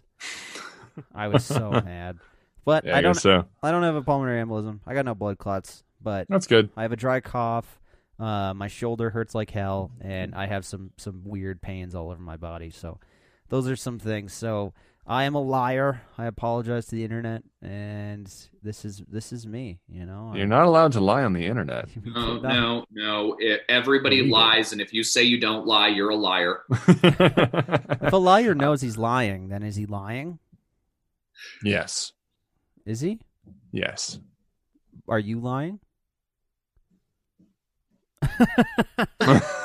See, we're gonna transition from this into the next episode of the Thundercast, but when we're doing visual element this time. So that pause there is much funnier with the camera. Yeah. Much funnier with the video than with the audio. Much funnier. Much funnier. Anyway, so there you go. There's another episode of Expose Yourself in the Fucking Bag. Hey, there you go. Right on. Thanks, boys. Thank you for listening to this episode of Expose Yourself, a storytelling podcast by Thunder Lizard Collective. I've been your host, Christian. If you like what you heard, please give us 5 stars on iTunes, give us a follow on Spotify, and anywhere else that you listen to podcasts. You can also follow us on social media by searching Thunder Lizard Collective on Instagram, Facebook, and YouTube, and Thunder Lizard OG on Twitter. You can use those to see when new episodes of the Thundercast, Thunder and Dragons, and Expose Yourself are coming out. Again, thank you for listening to this episode. We hope you come back soon.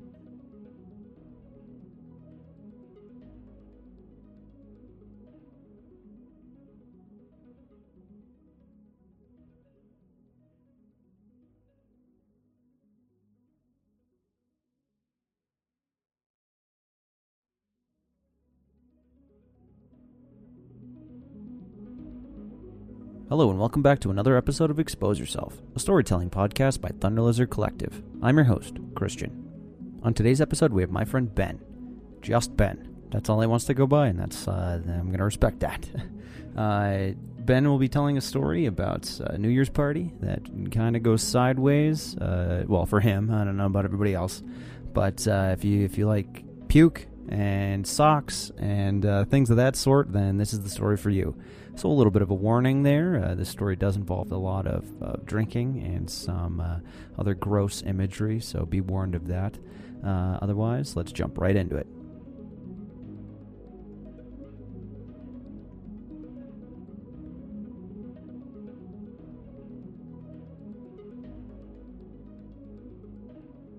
Hello, everybody, and welcome back to Expose Yourself, a storytelling podcast by Thunder Lizard Collective.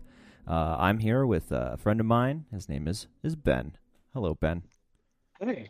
Yeah. Thanks for having me, Christian. I don't know if you want to say your last name or what. Like how incriminating is this story?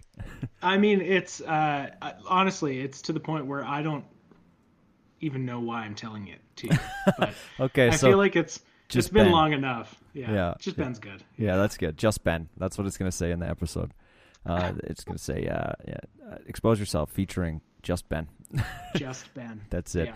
Cool. So, you want to give us a quick little briefing of what we're going to be hearing right now? Yeah, I mean, I feel like I've had a fairly non-dramatic life, Christian, and this is probably the only, I think, good story that I have with regards to it's just embarrassing. I love it. Yeah. Yeah. All right, cool. You want to let's fire it off, meatbag. Okay. Yeah. I mean, I don't know if I should do like a disclaimer about the story first. It's nothing. I don't think traumatic, but the big thing. It's just like a drinking incident. Yeah. And I think those stories are a little bit funnier if you know that the person who has had this incident, I've been lucky to have a fairly healthy relationship with alcohol my whole life, so I feel like it's a little bit funnier just knowing that going into it. Yeah, like if you do happen to struggle with addiction or anything like that, maybe skip this episode because there's probably going to be a little bit of talk about alcohol. It sounds like, right? So. Yeah. But so disclaimer right there. This is a drinking story. Yeah. I think this is one of or probably the most embarrassing thing that has ever happened to me. And I think back on it all the time. And it was, It was New Year's. I didn't rehearse this before coming on here, so I don't even know what year it was. I Off think the it cuff, was man. 2011, maybe we'll say. But I was living in a house with my first house after moving out from my parents' place. We had like a 2-level, like we just called it a party house because it was pretty shit. And am I allowed to swear? Oh yeah, no, fuck it. Okay. Yeah, Okay. swear away, man. Yeah, so we called it a party house because it was a terrible house. The basement floor was like a piece of plywood on top of the dirt. Yeah. And yeah, Undeveloped. everything was awful. And we were at that stage, of just having graduated high school, of just wanting to do that party. Yeah, of course. And so we had a big rager, me and my roommate at the time, and she invited a bunch of her friends, and I invited a bunch of my friends. And Roughly how many people were there? Roughly. Let's set the stage. Yeah, okay. Let's say, oh gosh, I mean, it's not going to be like a Hollywood party. I'd say, No Gatsby here. Yeah. yeah, I'd say 30, like maximum 30. Still quite a bit of people. That's like an Yeah. entire like elementary class, you know? Yeah. And I will preface it by saying that, like, I think everybody who was there, we'll get into why I'm not entirely sure later, but I think everybody there was, it was all part of the same friend group. So it wasn't like sketchy or anything. It was Right. just a good time. Yeah. But, yeah, this is a classic story of, like, I think I saw midnight, but I think I probably got to 9 before I was out of commission. Right. Like, I think it was that there was nerves with hosting, and I don't know, just whatever. I was inviting a girl that I was pretty into at the time, so there was some nerves around that. And by 9:30, I was pretty rough. Like I was done. When did the party start, roughly? It probably would have probably would have started filtering in around like 7. Like I said, we were friends with these people, so it probably started earlier, just as people started trickling in. Right. Yeah, and I was hitting it pretty hard. So Fair enough. Do you remember what you were drinking? I have literally no idea. That part of my life, I don't think I even cared what I was drinking, you know? Fair enough, yeah. Jaeger mixed with like 7-Up and shit. Oh God, it was probably something absolutely ridiculous like that. Yeah. Yeah, so I had invited this girl who I was very excited that she was coming. I worked at Starbucks back when I was younger and more charming than now. And No, don't sell yourself short. Come on. I will. I'm gonna do that this whole story. These are about the glory days. That's true, yeah. It was the classic, like, we'd seen each other a couple times, man, and like she was from the neighborhood and the heart would kind of flutter a little bit, and I got to the point of, like, I wrote my number on her cup and she texted me, and I think had seen each other at this point maybe once or twice, in like a casual in the neighborhood, like going on a walk type thing. Yeah. And so I was feeling pretty good about it, and I think things were looking pretty good. And so I invited her to this New Year's party, and I think she was actually from out of town, so she was pretty quick to accept to be, invited to something like this, right, which was great. But she was showing up later, which is a bad omen because I did not make it till later. So I was out of commission by 9, and really everything embarrassing happened past that point. So this is stuff that you've been told that it happened? You know what? I actually have a pretty good memory of stuff. I tend to not get blackout. Like if I'm not asleep, I know what's happening and will remember it. Good. Yeah. Okay. Yeah, which is tough because, like I said, this is an embarrassing story, and it's because I remember every moment, every waking moment of it. For sure. Yeah. So by out of commission, I mean I was put to bed because I was a liability at this point. And anyway, so I'm texting with this girl, and she's showing up. And of course, I'm not telling her, like, they put me to bed. So I think she shows up probably about 10:30, maybe, like a respectable time for a New Year's party. Yeah, for sure. Yeah. And so I like run outside, and at this point I still have clothes on, which is great. And That alludes she's, to the fact that later you probably don't have clothes on. I mean, yeah, I'm not a literary master, but that was foreshadowing. That was for foreshadowing. sure. Yeah. Yeah, and so she was getting out of a cab, and I was like, "Hey, how's it going?" Or whatever you say in that situation, and brought her back up to our dingy party house, and I think it probably took her 5 minutes before she realized, like, okay, this is not the guy I know. yeah, yeah. Like, this is a little bit different of a situation than I thought I was getting myself into. Luckily, like, she was very lovely and very social and very graceful in this whole situation. So she was out having so much fun with all the other people, and I was constantly being put to bed by people. So I don't even know if she had a terrible time. I just assume she had a terrible time. Wait, because so my like a memory of this- gremlin, you would crawl back out of bed to join the party, only Oh, to be yeah. put back to crawl back Yeah. out again. Yeah, Yeah. you're like a 6-year-old who wants to watch Saturday Night Live with his parents. Yeah, and it wasn't even like, I mean, oh man, this is it's bad in, like, I would get out of bed and like go and like grab her hand and be like, "Come on, we're gonna go and kiss in my bedroom," or yeah. whatever people do in their bedrooms, which is not a Sleep. not a good look.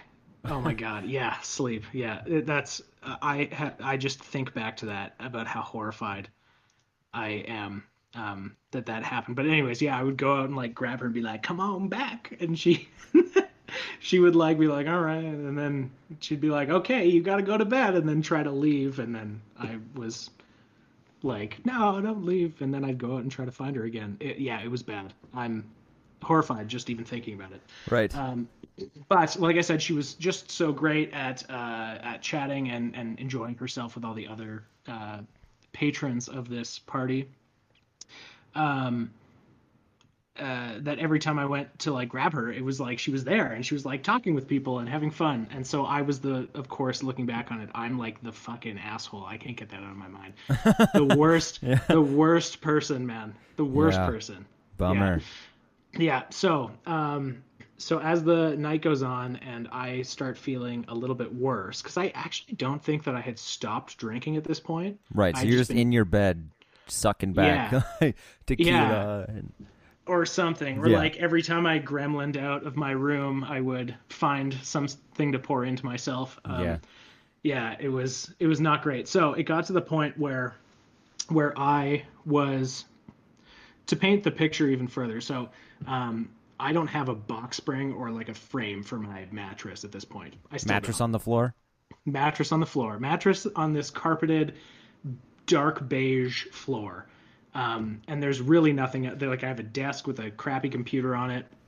And around me actually is, because Christmas had just happened. So around me is all of these presents that I was bringing back from my parents' house. And they were still in like large bags. Like, I remember there were like large Abercrombie and Fitch bags, just things that you would like carry all of these gifts in, that my parents had given me, and I just hadn't unpacked them because I was 20 years old and Right. Yeah. was drunk. Yeah. So I got to the point where I started becoming sick. And so there were two things that were amazing about this. One was that the way the house was constructed, it was just like this long, narrow corridor. It wasn't a square like most houses are. This was a long rectangle. And so you had the living room where most people were, and then you had the basement where the other half of people were. And in between that was this long hallway connecting that to the stairwell going down. And right in the middle of that hallway was my room with the door open. And I am, like, at this point, probably half naked, if not naked, Full. Yeah.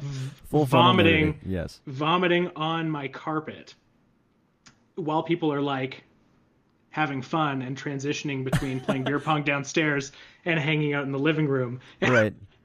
And man, I remember my door being open and just people, like, I felt like I was an animal at a a zoo where people would I would look up and there'd be a different person standing there being like, and they'd be like gripping the molding of the door being like, so You have like one person's head and then another Yeah. person's head stacked on top Yeah. of each other, like poking like the themselves in. Scooby-Doo. Yeah. And were you like Yeah, trying to and- like scoop it up and like clean it, or? So I was trying to scoop it up and clean it, and that brings me to this Abercrombie and Fitch bag. So inside the Abercrombie and Fitch bag was the classic like 48 pack of Champion socks. Oh yeah, yeah. That Which are now everybody has- probably worth like $500,000 because Champion for some baby. reason is just popping off. were. But Yeah, I don't know what's up with that. But, yeah, me neither. God, that was the brand to buy for like if you wanted 1,000,000 socks for $2, that's what you got. Yeah, for sure. So, so I had these socks, and I had this idea after being like, I need to puke into something. I was like, that giant bag is what's going to happen. And then I pulled out these socks, and while seeing the socks, I was like, oh my God. And meanwhile, I could clean up. So I started putting the socks on my hands and scooping. Makeshift into oven the- mitts, yeah. Oh, yeah, yeah. And what I didn't realize at the time that I realized the next morning was that the bag, being an Abercrombie & Fitch bag that doesn't have to be watertight, was not watertight, and there was just a hole in the bottom. So when I was scooping in, it was just coming right out. the Right bottom, back you know? out. Yeah.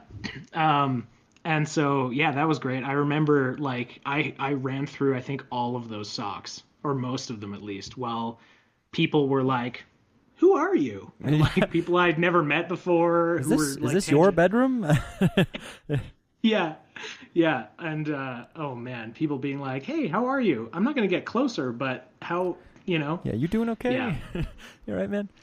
Yeah, man, it was that was bad. So, anyways, I actually don't remember how this girl who I was so excitedly pursuing got home, and I really don't remember even talking to her about it, which is, yeah, I don't know. Did you talk to her again, like after all this went down? Yeah, we talked to each other again, but I don't think it was ever in a romantic context after that. Yeah. Once you see escapade. somebody's cleaning their own vomit up with socks for hands, like, Yeah, while like naked, looking like Gollum on the Yeah, ground, like I that. can imagine. I Yeah. see it in my head, man. Yeah. Yeah.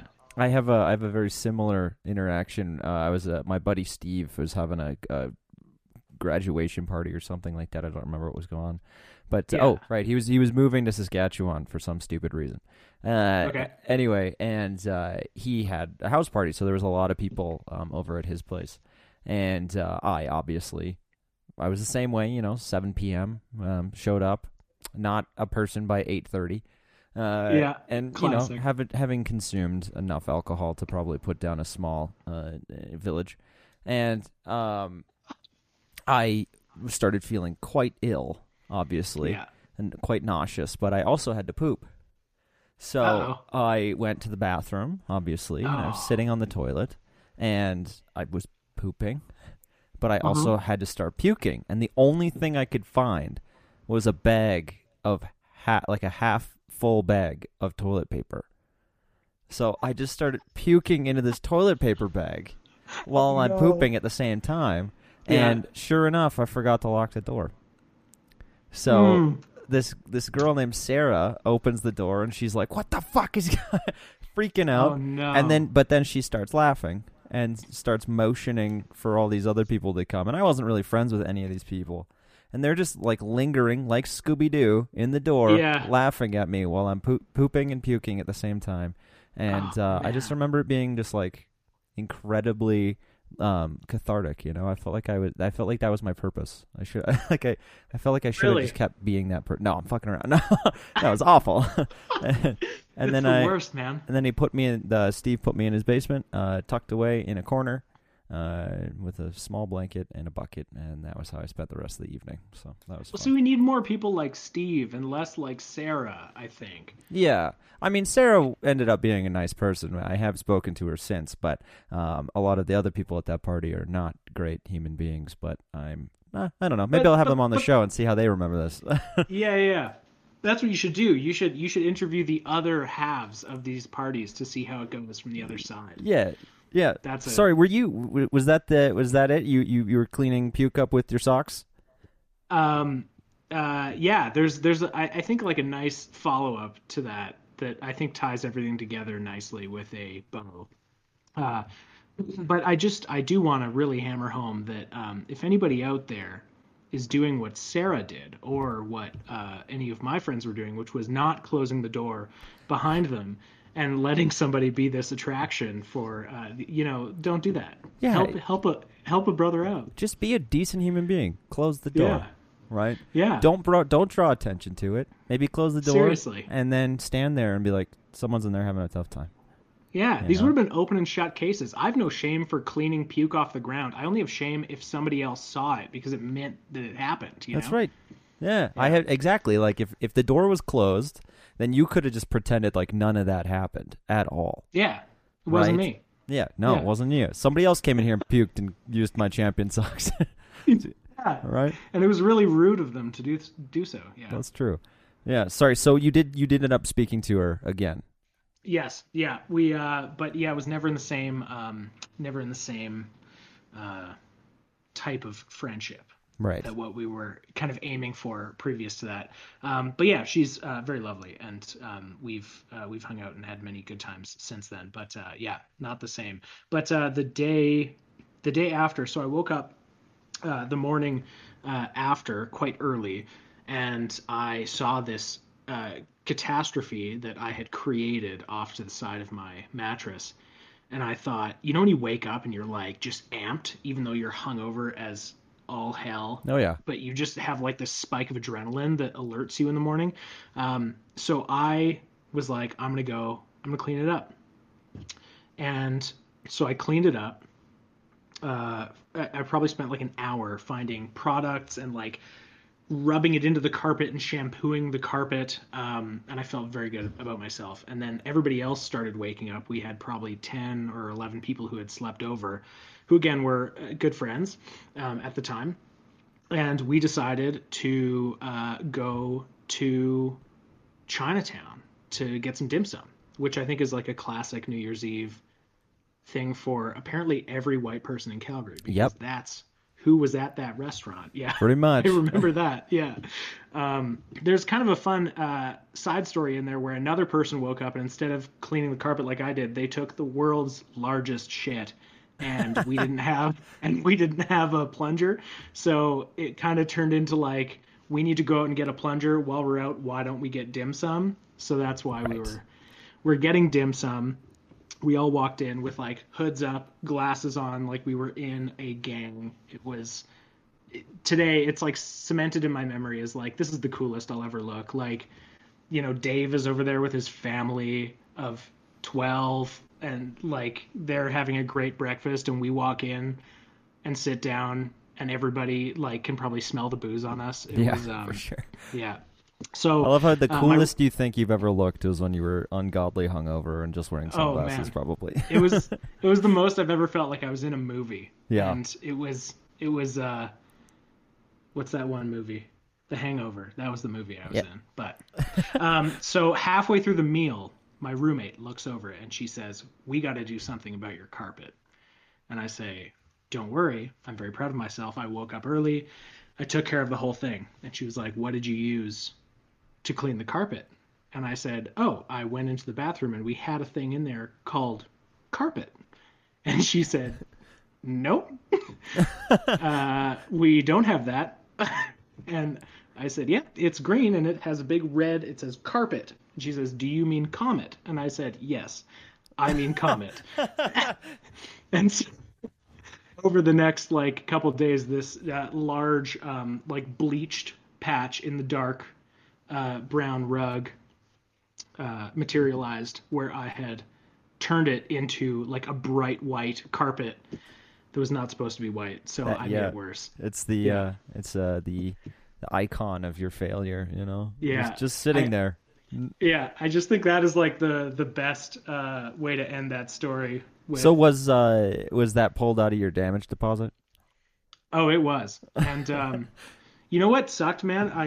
I at some point we had a broken wall, and I sawed drywall and like puttied that whole thing up and then painted over it with cans of paint that I found in our horrifying dungeon of a basement, and it looked amazing. And I still didn't get it back because of the carpet.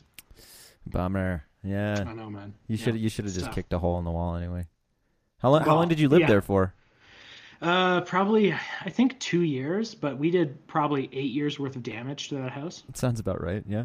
Oh yeah. The reason I know there was dirt under the basement is because we like jumped through it. I don't know what. Yeah, this was when Skrillex came out, so there was a lot of jumping, I think. You know? I gotcha. Yeah. You know I recall those days. Yeah. Whatever happened to dubstep, man? Man, I don't know. It was a flash in the pan. Yeah. I wish. I don't wish dubstep would come back. I really don't. You know what I think is going to be hilarious is in 20 years when you have the entire adult population of people is still going to have like a nostalgic collection to music that sounds like smashing frying pans. On totally. a sidewalk, like I don't know. There's this weird blip. There's this weird blip in the world of people who are going to be okay with that. Yeah, that's the gas leak kids. You know, Yeah. they're the ones that like, they lost a couple brain cells. So, I mean, I'm one of them. So, Yeah, totally. I'll always be nostalgic for Centipede or whatever the hell that song is called. Which one's that? Is that a Skrillex song as well? I assume. I think, aren't they all Skrillex songs? I mean, I don't know. Like Skrillex just wrote them for other people and then they played them. I don't know. Anyway. Yeah, a single person defined genre. It's pretty wild. Yeah, it's great. What a great guy. I'm just kidding. I don't Yeah. know. His name's Sonny. I saw Skrillex once. I was at Sasquatch Music Festival. Toot my own boop boop. And he literally didn't stand at the computer at all. It looked like he pushed play and then he jumped into the crowd, and that was how we did the show. You know. And I was like, this isn't a show. Like, try and But at it least. was an experience. You were there. That's true. Yeah. And then I had my bag stolen. Oh, that's right. That's same an night. experience. By a Skrillex fan. So, you know what? Fuck Skrillex. I take it back. Okay. He's on my list now. Fuck him. Yeah, I'm with you. Let's take him down. That's right. Well, I think that's a good sentiment to end the show on. Fuck Skrillex. Fuck Skrillex. Yeah. That's the moral of the story. Pretty much. That's what everything boils down to. Yeah. Cool. Well, thanks for coming on, Ben. I appreciate it. Hey, just Ben. Thanks for having me. Just Ben. That's That's Ben. me. Well, that was Ben. This has been Expose Yourself. We'll see you again in a couple weeks. Thank you for listening to this episode of Expose Yourself, a storytelling podcast by Thunder Lizard Collective. I've been your host, Christian. If you like what you heard, please give us 5 stars on iTunes, give us a follow on Spotify, and anywhere else that you listen to podcasts. You can also follow us on social media by searching Thunder Lizard Collective on Instagram, Facebook, and YouTube, and Thunder Lizard OG on Twitter. You can use those to see when new episodes of the Thundercast, Thunder and Dragons, and Expose Yourself are coming out. Again, thank you for listening to this episode. We hope you come back soon.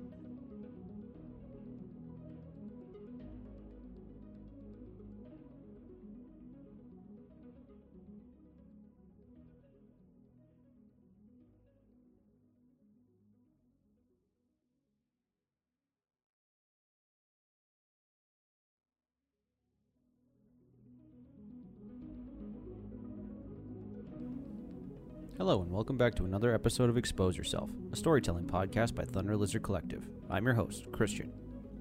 Today's episode is all about cultural differences with my friend Paul. If you've ever been curious about what goes on inside of a Hutterite colony, this is the story for you. Let's jump right into it. Hello, everybody, and welcome back to Expose Yourself, a storytelling podcast by Thunder Lizard Collective. I'm your host, Christian, and I'm joined by... Paul Van Hoodegem. There we go. Hello, Paul. Paul and I know each other through a few streams, I suppose. Most importantly, through a friend of ours named John, who was, I believe, your roommate and classmate for quite a long time. John is a friend of not only this show, but also the Thundercast and the other shows that we do through the Thunder Lizard Collective. But Paul, tell me a little bit about yourself. Well, I just graduated with a Bachelor of Arts from the University of Lethbridge. I was there for a couple of years. I lived in a house with John, as you said. Yeah, I'm a little bit of a writer. I'm a little bit of a director. I'm a little bit of an actor. I sort of like to do anything I can. it's more fun that way. Yeah, for sure.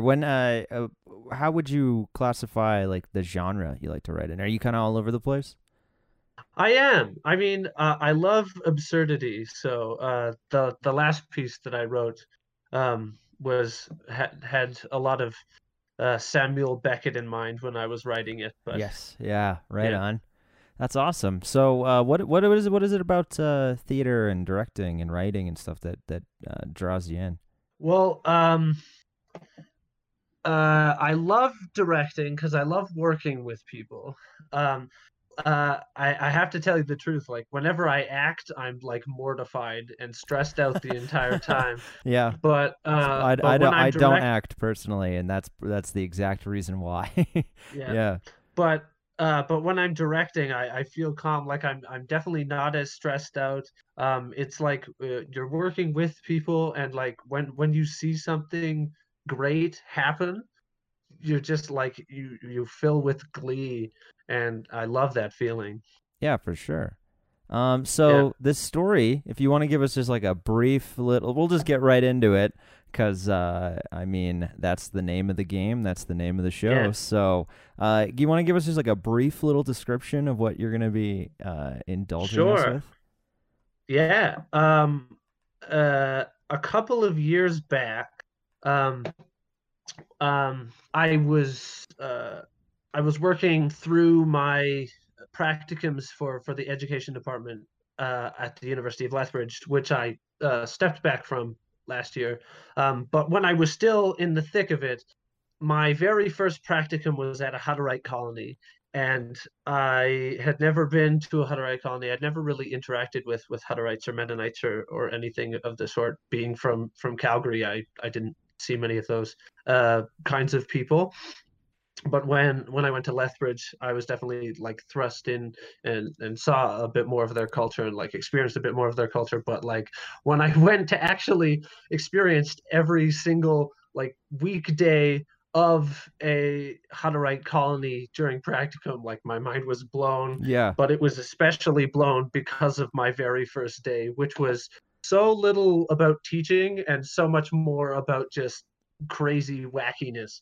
Well, I gotta give you a play-by-play Yes. because it's just it goes on and it goes on and it's one of the weirdest experiences I've ever had in my life. So I started, um, and uh, I was working with two teachers who had worked on the colony, and I was working under them, and they were both really great people. The schools were split up into the elementary and the junior high because at Hattaway colonies they only take up to grade 9 and then they graduate and then go start working in the kitchens or in the fields or whatever. And I was working my job was to help out the teacher from the older school, and so they didn't want me to drive out there. We all carpooled together, and so we started our carpool. We left from the McDonald's at Lethbridge. They got coffees and they got me a breakfast sandwich, and we started our drive. And I sat in the back of their Jeep and heard all of these stories. They were talking to each other, and then they would talk to me a little bit too, and they gave me a few warnings. And this was the start of my confusion here was when they said, don't let them uh, give you alcohol because they will try to give you alcohol. And I'm like, okay, yeah, I won't let the parents give me alcohol. And they're like, no, don't let the kids give you alcohol. Yeah. And I was like, oh, okay, sure, yes, because supposedly the children would fill water bottles of their parents' alcohol and pass it around sometimes. So I Mm. had to be wary of that, which was not something I would have been wary of in a public school setting, I'm sure. Yeah. Okay, and so we went there and they gave me a couple warnings. They talked me through a little bit of it, but they didn't really say anything about what the day was going to progress to be, and I wish they had because it ended up being weird. So we got there, and the teacher I was working under, he went off to grab a coffee, and the other teacher who taught the younger classes drove me around the Hutterite colony to show me the ropes, show me everything around there. And so she went through and she drove me past. It's like, here's where all the houses are. Here where they're building the new houses. Here's where they slaughter the ducks. Here's where they slaughter the chickens. Here's where they slaughter the pigs. I was like, okay, I'm not going there. A lot of slaughtering going on here, yeah. And so they had like a lot of building operations, a lot of slaughtering operations, but and they had like field of cows and everything. They had a giant pile of crap where all of the farm cats just spent all of their time. And would they just like I roll swear around in it? I mean, that's what farm cats do, I guess. It's just, it was all of the cow turds all in a pile, and that's where all the cats spent most of their time. And so we started off the day strong. They showed me all of that, and then we got into the little portable school area. And it was nice. Like I'd had portables before, and this was essentially that. It was like an old like 70s, 80s, 90s style classroom. They had like lots of books, lots of bookshelves, lots of books, but the majority of the books that were being read by the students were Westerns. Which I thought was quite funny because I had talked with, I can't remember who I had talked with, but somebody had told me afterwards that the Hutterites are essentially just German cowboys, and I mean that's true. Yeah. Were they just like those like penny books, like the serials? Yeah, like penny Western serials. They all had like a picture of a guy with a scruffy beard and like a mean look on his face, holding a pistol or something. So there was like loads of books and the teacher's desk and all of the kids' desks. And so we got in there. All the kids gave me weird glances as I walked in, and the teacher introduced me. And then we started off the day, and we started off with math, which I don't know anything about. I'm horrible at math. Like I know that's why we went into the arts, right, Paul? I'm right? also not good at math. I know my way around math. Like I can do some math, but he sort of the teacher sort of just handed me a multiplication table, and he said, "Okay, take I can't say any of the kids' names. No. So I'm just going to call them all Jebediah for the contexts of this. Even all of them. They're all Jebediah. Every single one. Yes. They're all Jebediah. Jebediah 1 through 18. So he told me he's like, okay, go take Jebediah, go into the back room and do his 7 and 9 multiplication tables. And I was like, oh, okay. Not wanting to show any weakness on the first day. I was like, okay, I'll do this. And I went into the back room and I was like, okay, what is 4 times 7? And then he answered and I was like, great, not knowing if the answer was correct or not. And I was like, okay, what's 9 times 7? He's like, and then he said his answer and I was like, okay, good, you're doing great. And I did that a couple more times and I was like, great, you did a good job. Man, and this kid knows more than me. I didn't care. I was too worried about anything, like any repercussions I had. So I was like, okay, just go back into the classroom. And I grabbed the piece of paper that the teacher had given me and I just like slid it under a bin. And then I just like walked out of the room. So I didn't know what to do. Luckily, that didn't come back to bite me in the butt. He never asked about it since. So that all worked out. And so we went on, and math was long time done, and we started on reading time. And this is when it all got weird. So they started reading, and the teacher says, okay, start reading. Mr. Van Hoodigan's going to like walk around and talk to you all, get to know a little bit about you. I'm going outside. I'm going to go hammer some stakes into the ground. And then he left. Yeah. And I was so confused. Man's got to do what a man's got to do, you know? What did he mean by that? And I was left alone in there. I think I think there was a teacher's assistant with me, but he was off in the corner with one of the other kids, and I was there wandering through the aisles of Hutterite children. I just imagine Trying in a public school, if your teacher said, "I got to go hammer some stakes into the ground," like that definitely does not mean he's gonna go hammer some stakes in the ground. He's probably drinking in the teacher's room. This teacher Yeah, probably like, was doing, he'd probably he been putting was it doing off. Like, he's like, Yeah, I got this time now. So I had no idea what he meant. I didn't ask him until later. And so he was outside hammering stakes on the ground, and I was walking around, talking to all the kids reading their Western books, and they were from ages like I don't know, like 10 to 15. 15 is the oldest that they get before they move on. And so like each of them had like their own different reactions. Like the older ones were sort of more snide, and then the younger ones were sort of more accepting. And there was this one kid who was definitely reading underneath his reading level. He was reading One Fish, Two Fish, Red Fish, Blue Fish, which is one of my favorite Dr. Seuss books. And I said, "Hey, you're reading Dr. Seuss?" And he's like, "Yes, I love it. I love it because it has rhymes." And I'm like, "Great. Like, what's your favorite part?" He's like, "The rhymes." And I'm like, "Okay, awesome, great. Okay, keep reading. You do you, man." And so that went on, and I walked through the aisles and I talked to them, and that all went great. And then we got to recess, and all of the kids who had sort of, they were sort of more accepting of me now. They were more on my side.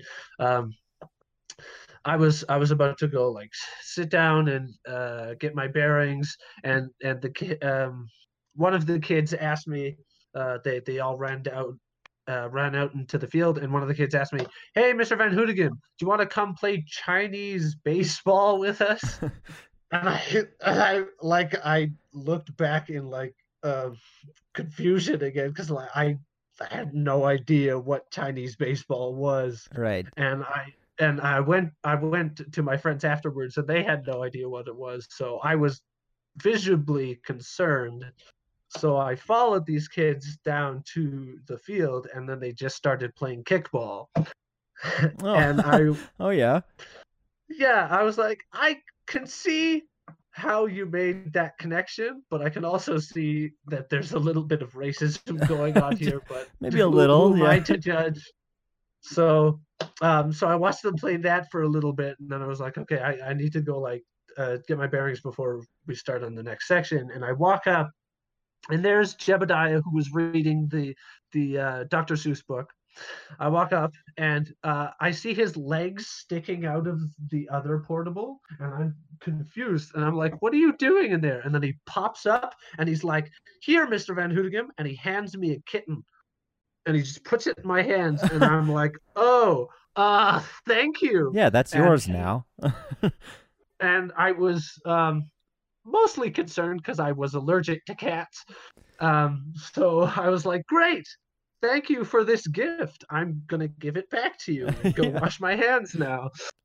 So the morning started off great. I was very confused, and it just got more confusing after that. I went back in, and then after recess, we did a little bit more. We did some writing practice. They did some more reading. They did a couple workbooks, and the teacher kept going outside, taking different students to come nail more spikes into the ground. And I finally figured out what it was. Like, I asked him after the second time, and he was like, "Yes, okay. We've been doing a little bit of work around the portables to make them look nicer, and we have to get this done because we have a party in the afternoon that we have celebrating all of the work that we've got done. And we haven't got it all done yet, so we need to finish before we can have the party." And I That's was right. like, You can't celebrate anything if there's nothing to celebrate, right? Exactly. So they were out. He kept taking different students to go and help him while I was in there helping them with their work. And we went to the day, and we got to lunch, and I had packed my lunch, so I was ready to finally like sit, have a break, eat my lunch in the back room, which was my area that the teacher had assigned for me. And so just about to go eat my lunch, another one of the kids pulls on my shoulder and says, "Hey, Mr. Van Hoonigan, you're eating lunch with us, right?" And because I'm so nice and I hate being rude, I said, yes, and put my lunch aside and went with them and got a full experience of Hutterite eating.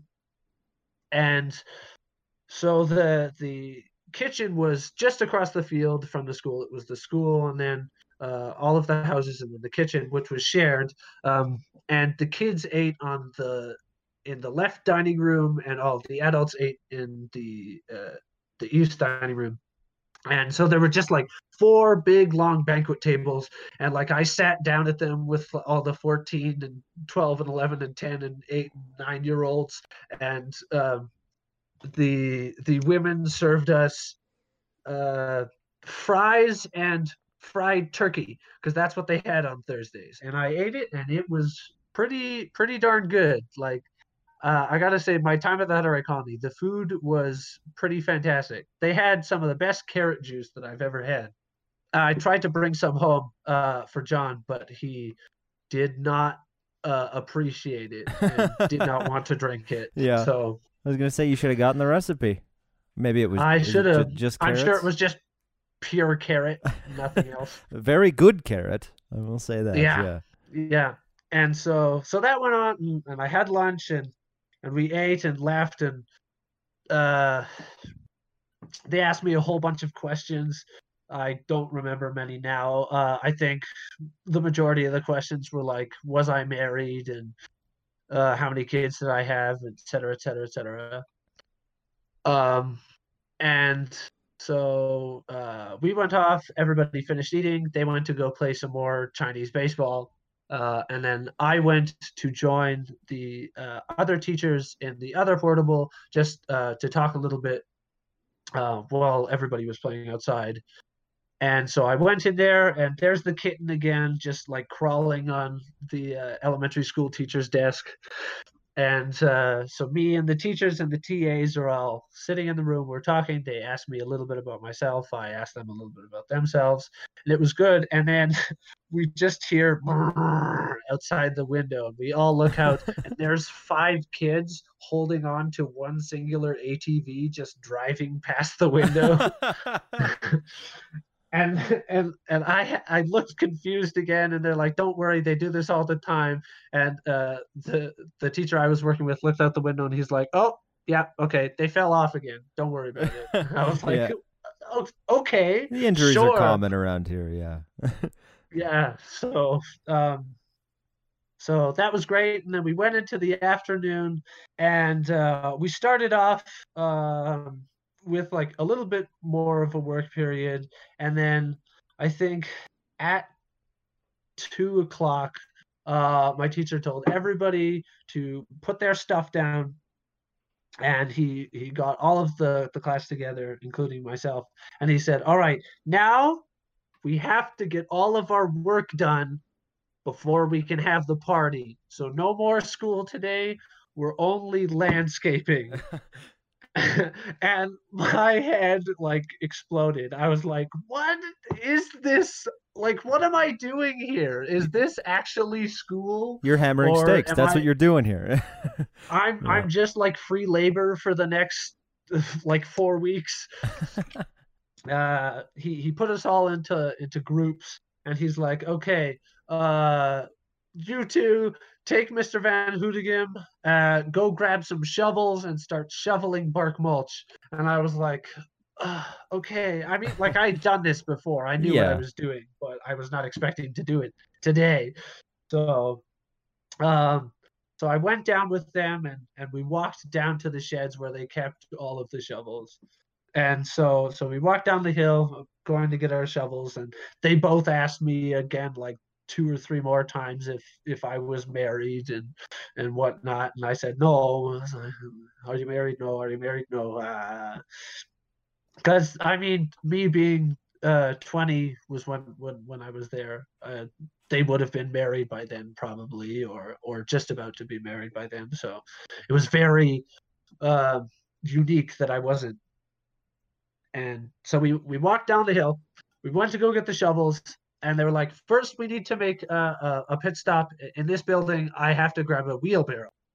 And there's Jebediah, who was reading the Dr. Seuss book. I walk up and I see his legs sticking out of the other portable, and I'm confused. And I'm like, "What are you doing in there?" And then he pops up and he's like, "Here, Mr. Van Hootigem," and he hands me a kitten, and he just puts it in my hands, and I'm like, mostly concerned because I was allergic to cats. So I was like, "Great. Thank you for this gift. I'm gonna give it back to you and go wash my hands now." So the morning started off great. I was very confused, and it just got more confusing after that. I went back in, and then after recess, we did a little bit more. We did some writing practice. They did some more reading. They did a couple workbooks, and the teacher kept going outside, taking different students to come nail more spikes into the ground. And I finally figured out what it was. Like, I asked him after the second time, and he was like, "Yes, okay. We've been doing a little bit of work around the portables to make them look nicer, and we have to get this done because we have a party in the afternoon that we have celebrating all of the work that we've got done. We haven't got it all done yet, so we need to finish before we can have the party." That's right. You can't celebrate anything if there's nothing to celebrate, right? Exactly. So they were out. He kept taking different students to go and help him while I was in there helping them with their work. And we went through the day, and we got to lunch, and I had packed my lunch, so I was ready to finally sit, have a break, eat my lunch in the back room, which was my area that the teacher had assigned for me.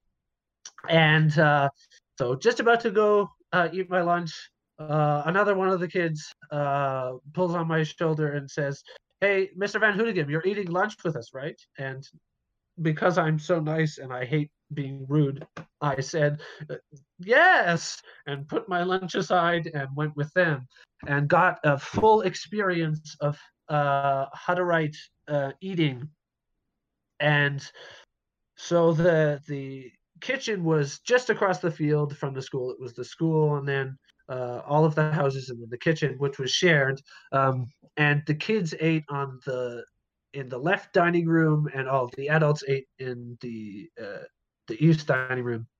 And so there were just 4 big long banquet tables, and I sat down at them with all the 14 and 12 and 11 and 10 and 8 and 9-year-olds, and the women served us fries and fried turkey, because that's what they had on Thursdays. Every Thursday they had French fries and fried turkey.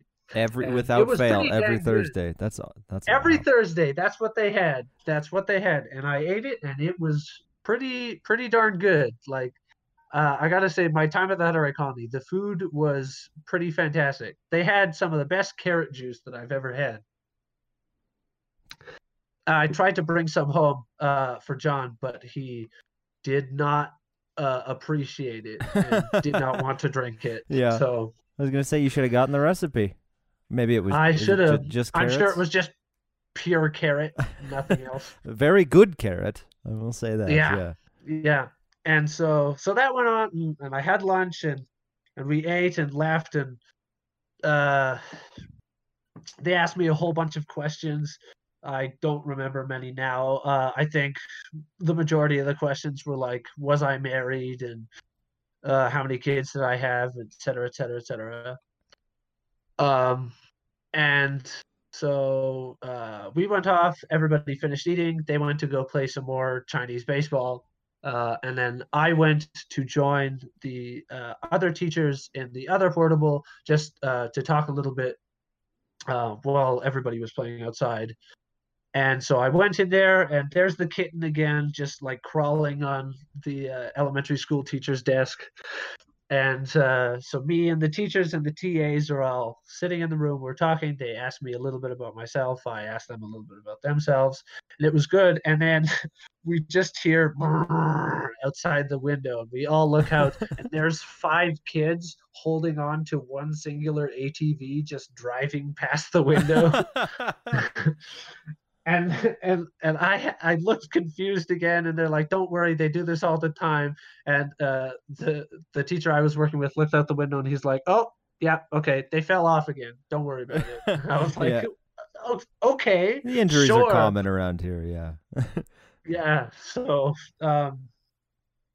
that was great, and then we went into the afternoon, and we started off with like a little bit more of a work period, and then I think at 2 o'clock, my teacher told everybody to put their stuff down, and he got all of the class together, including myself, and he said, "All right, now we have to get all of our work done before we can have the party. So no more school today. We're only landscaping."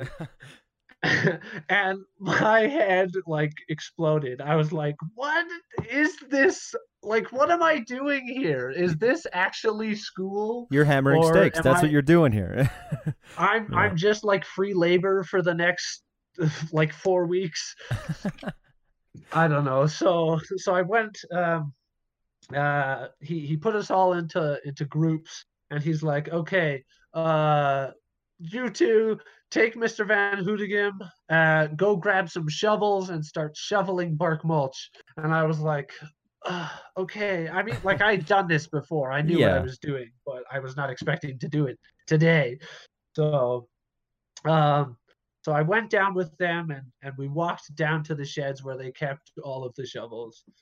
And I was wearing like my really nice clothes because I wanted to make a good first impression. We were all told to wear nice clothes, and now I was doing like work that I should not have had my nice clothes in. So I was like, I'm whatever. I'll just get these clothes dirty and Just bite the bullet. Yeah.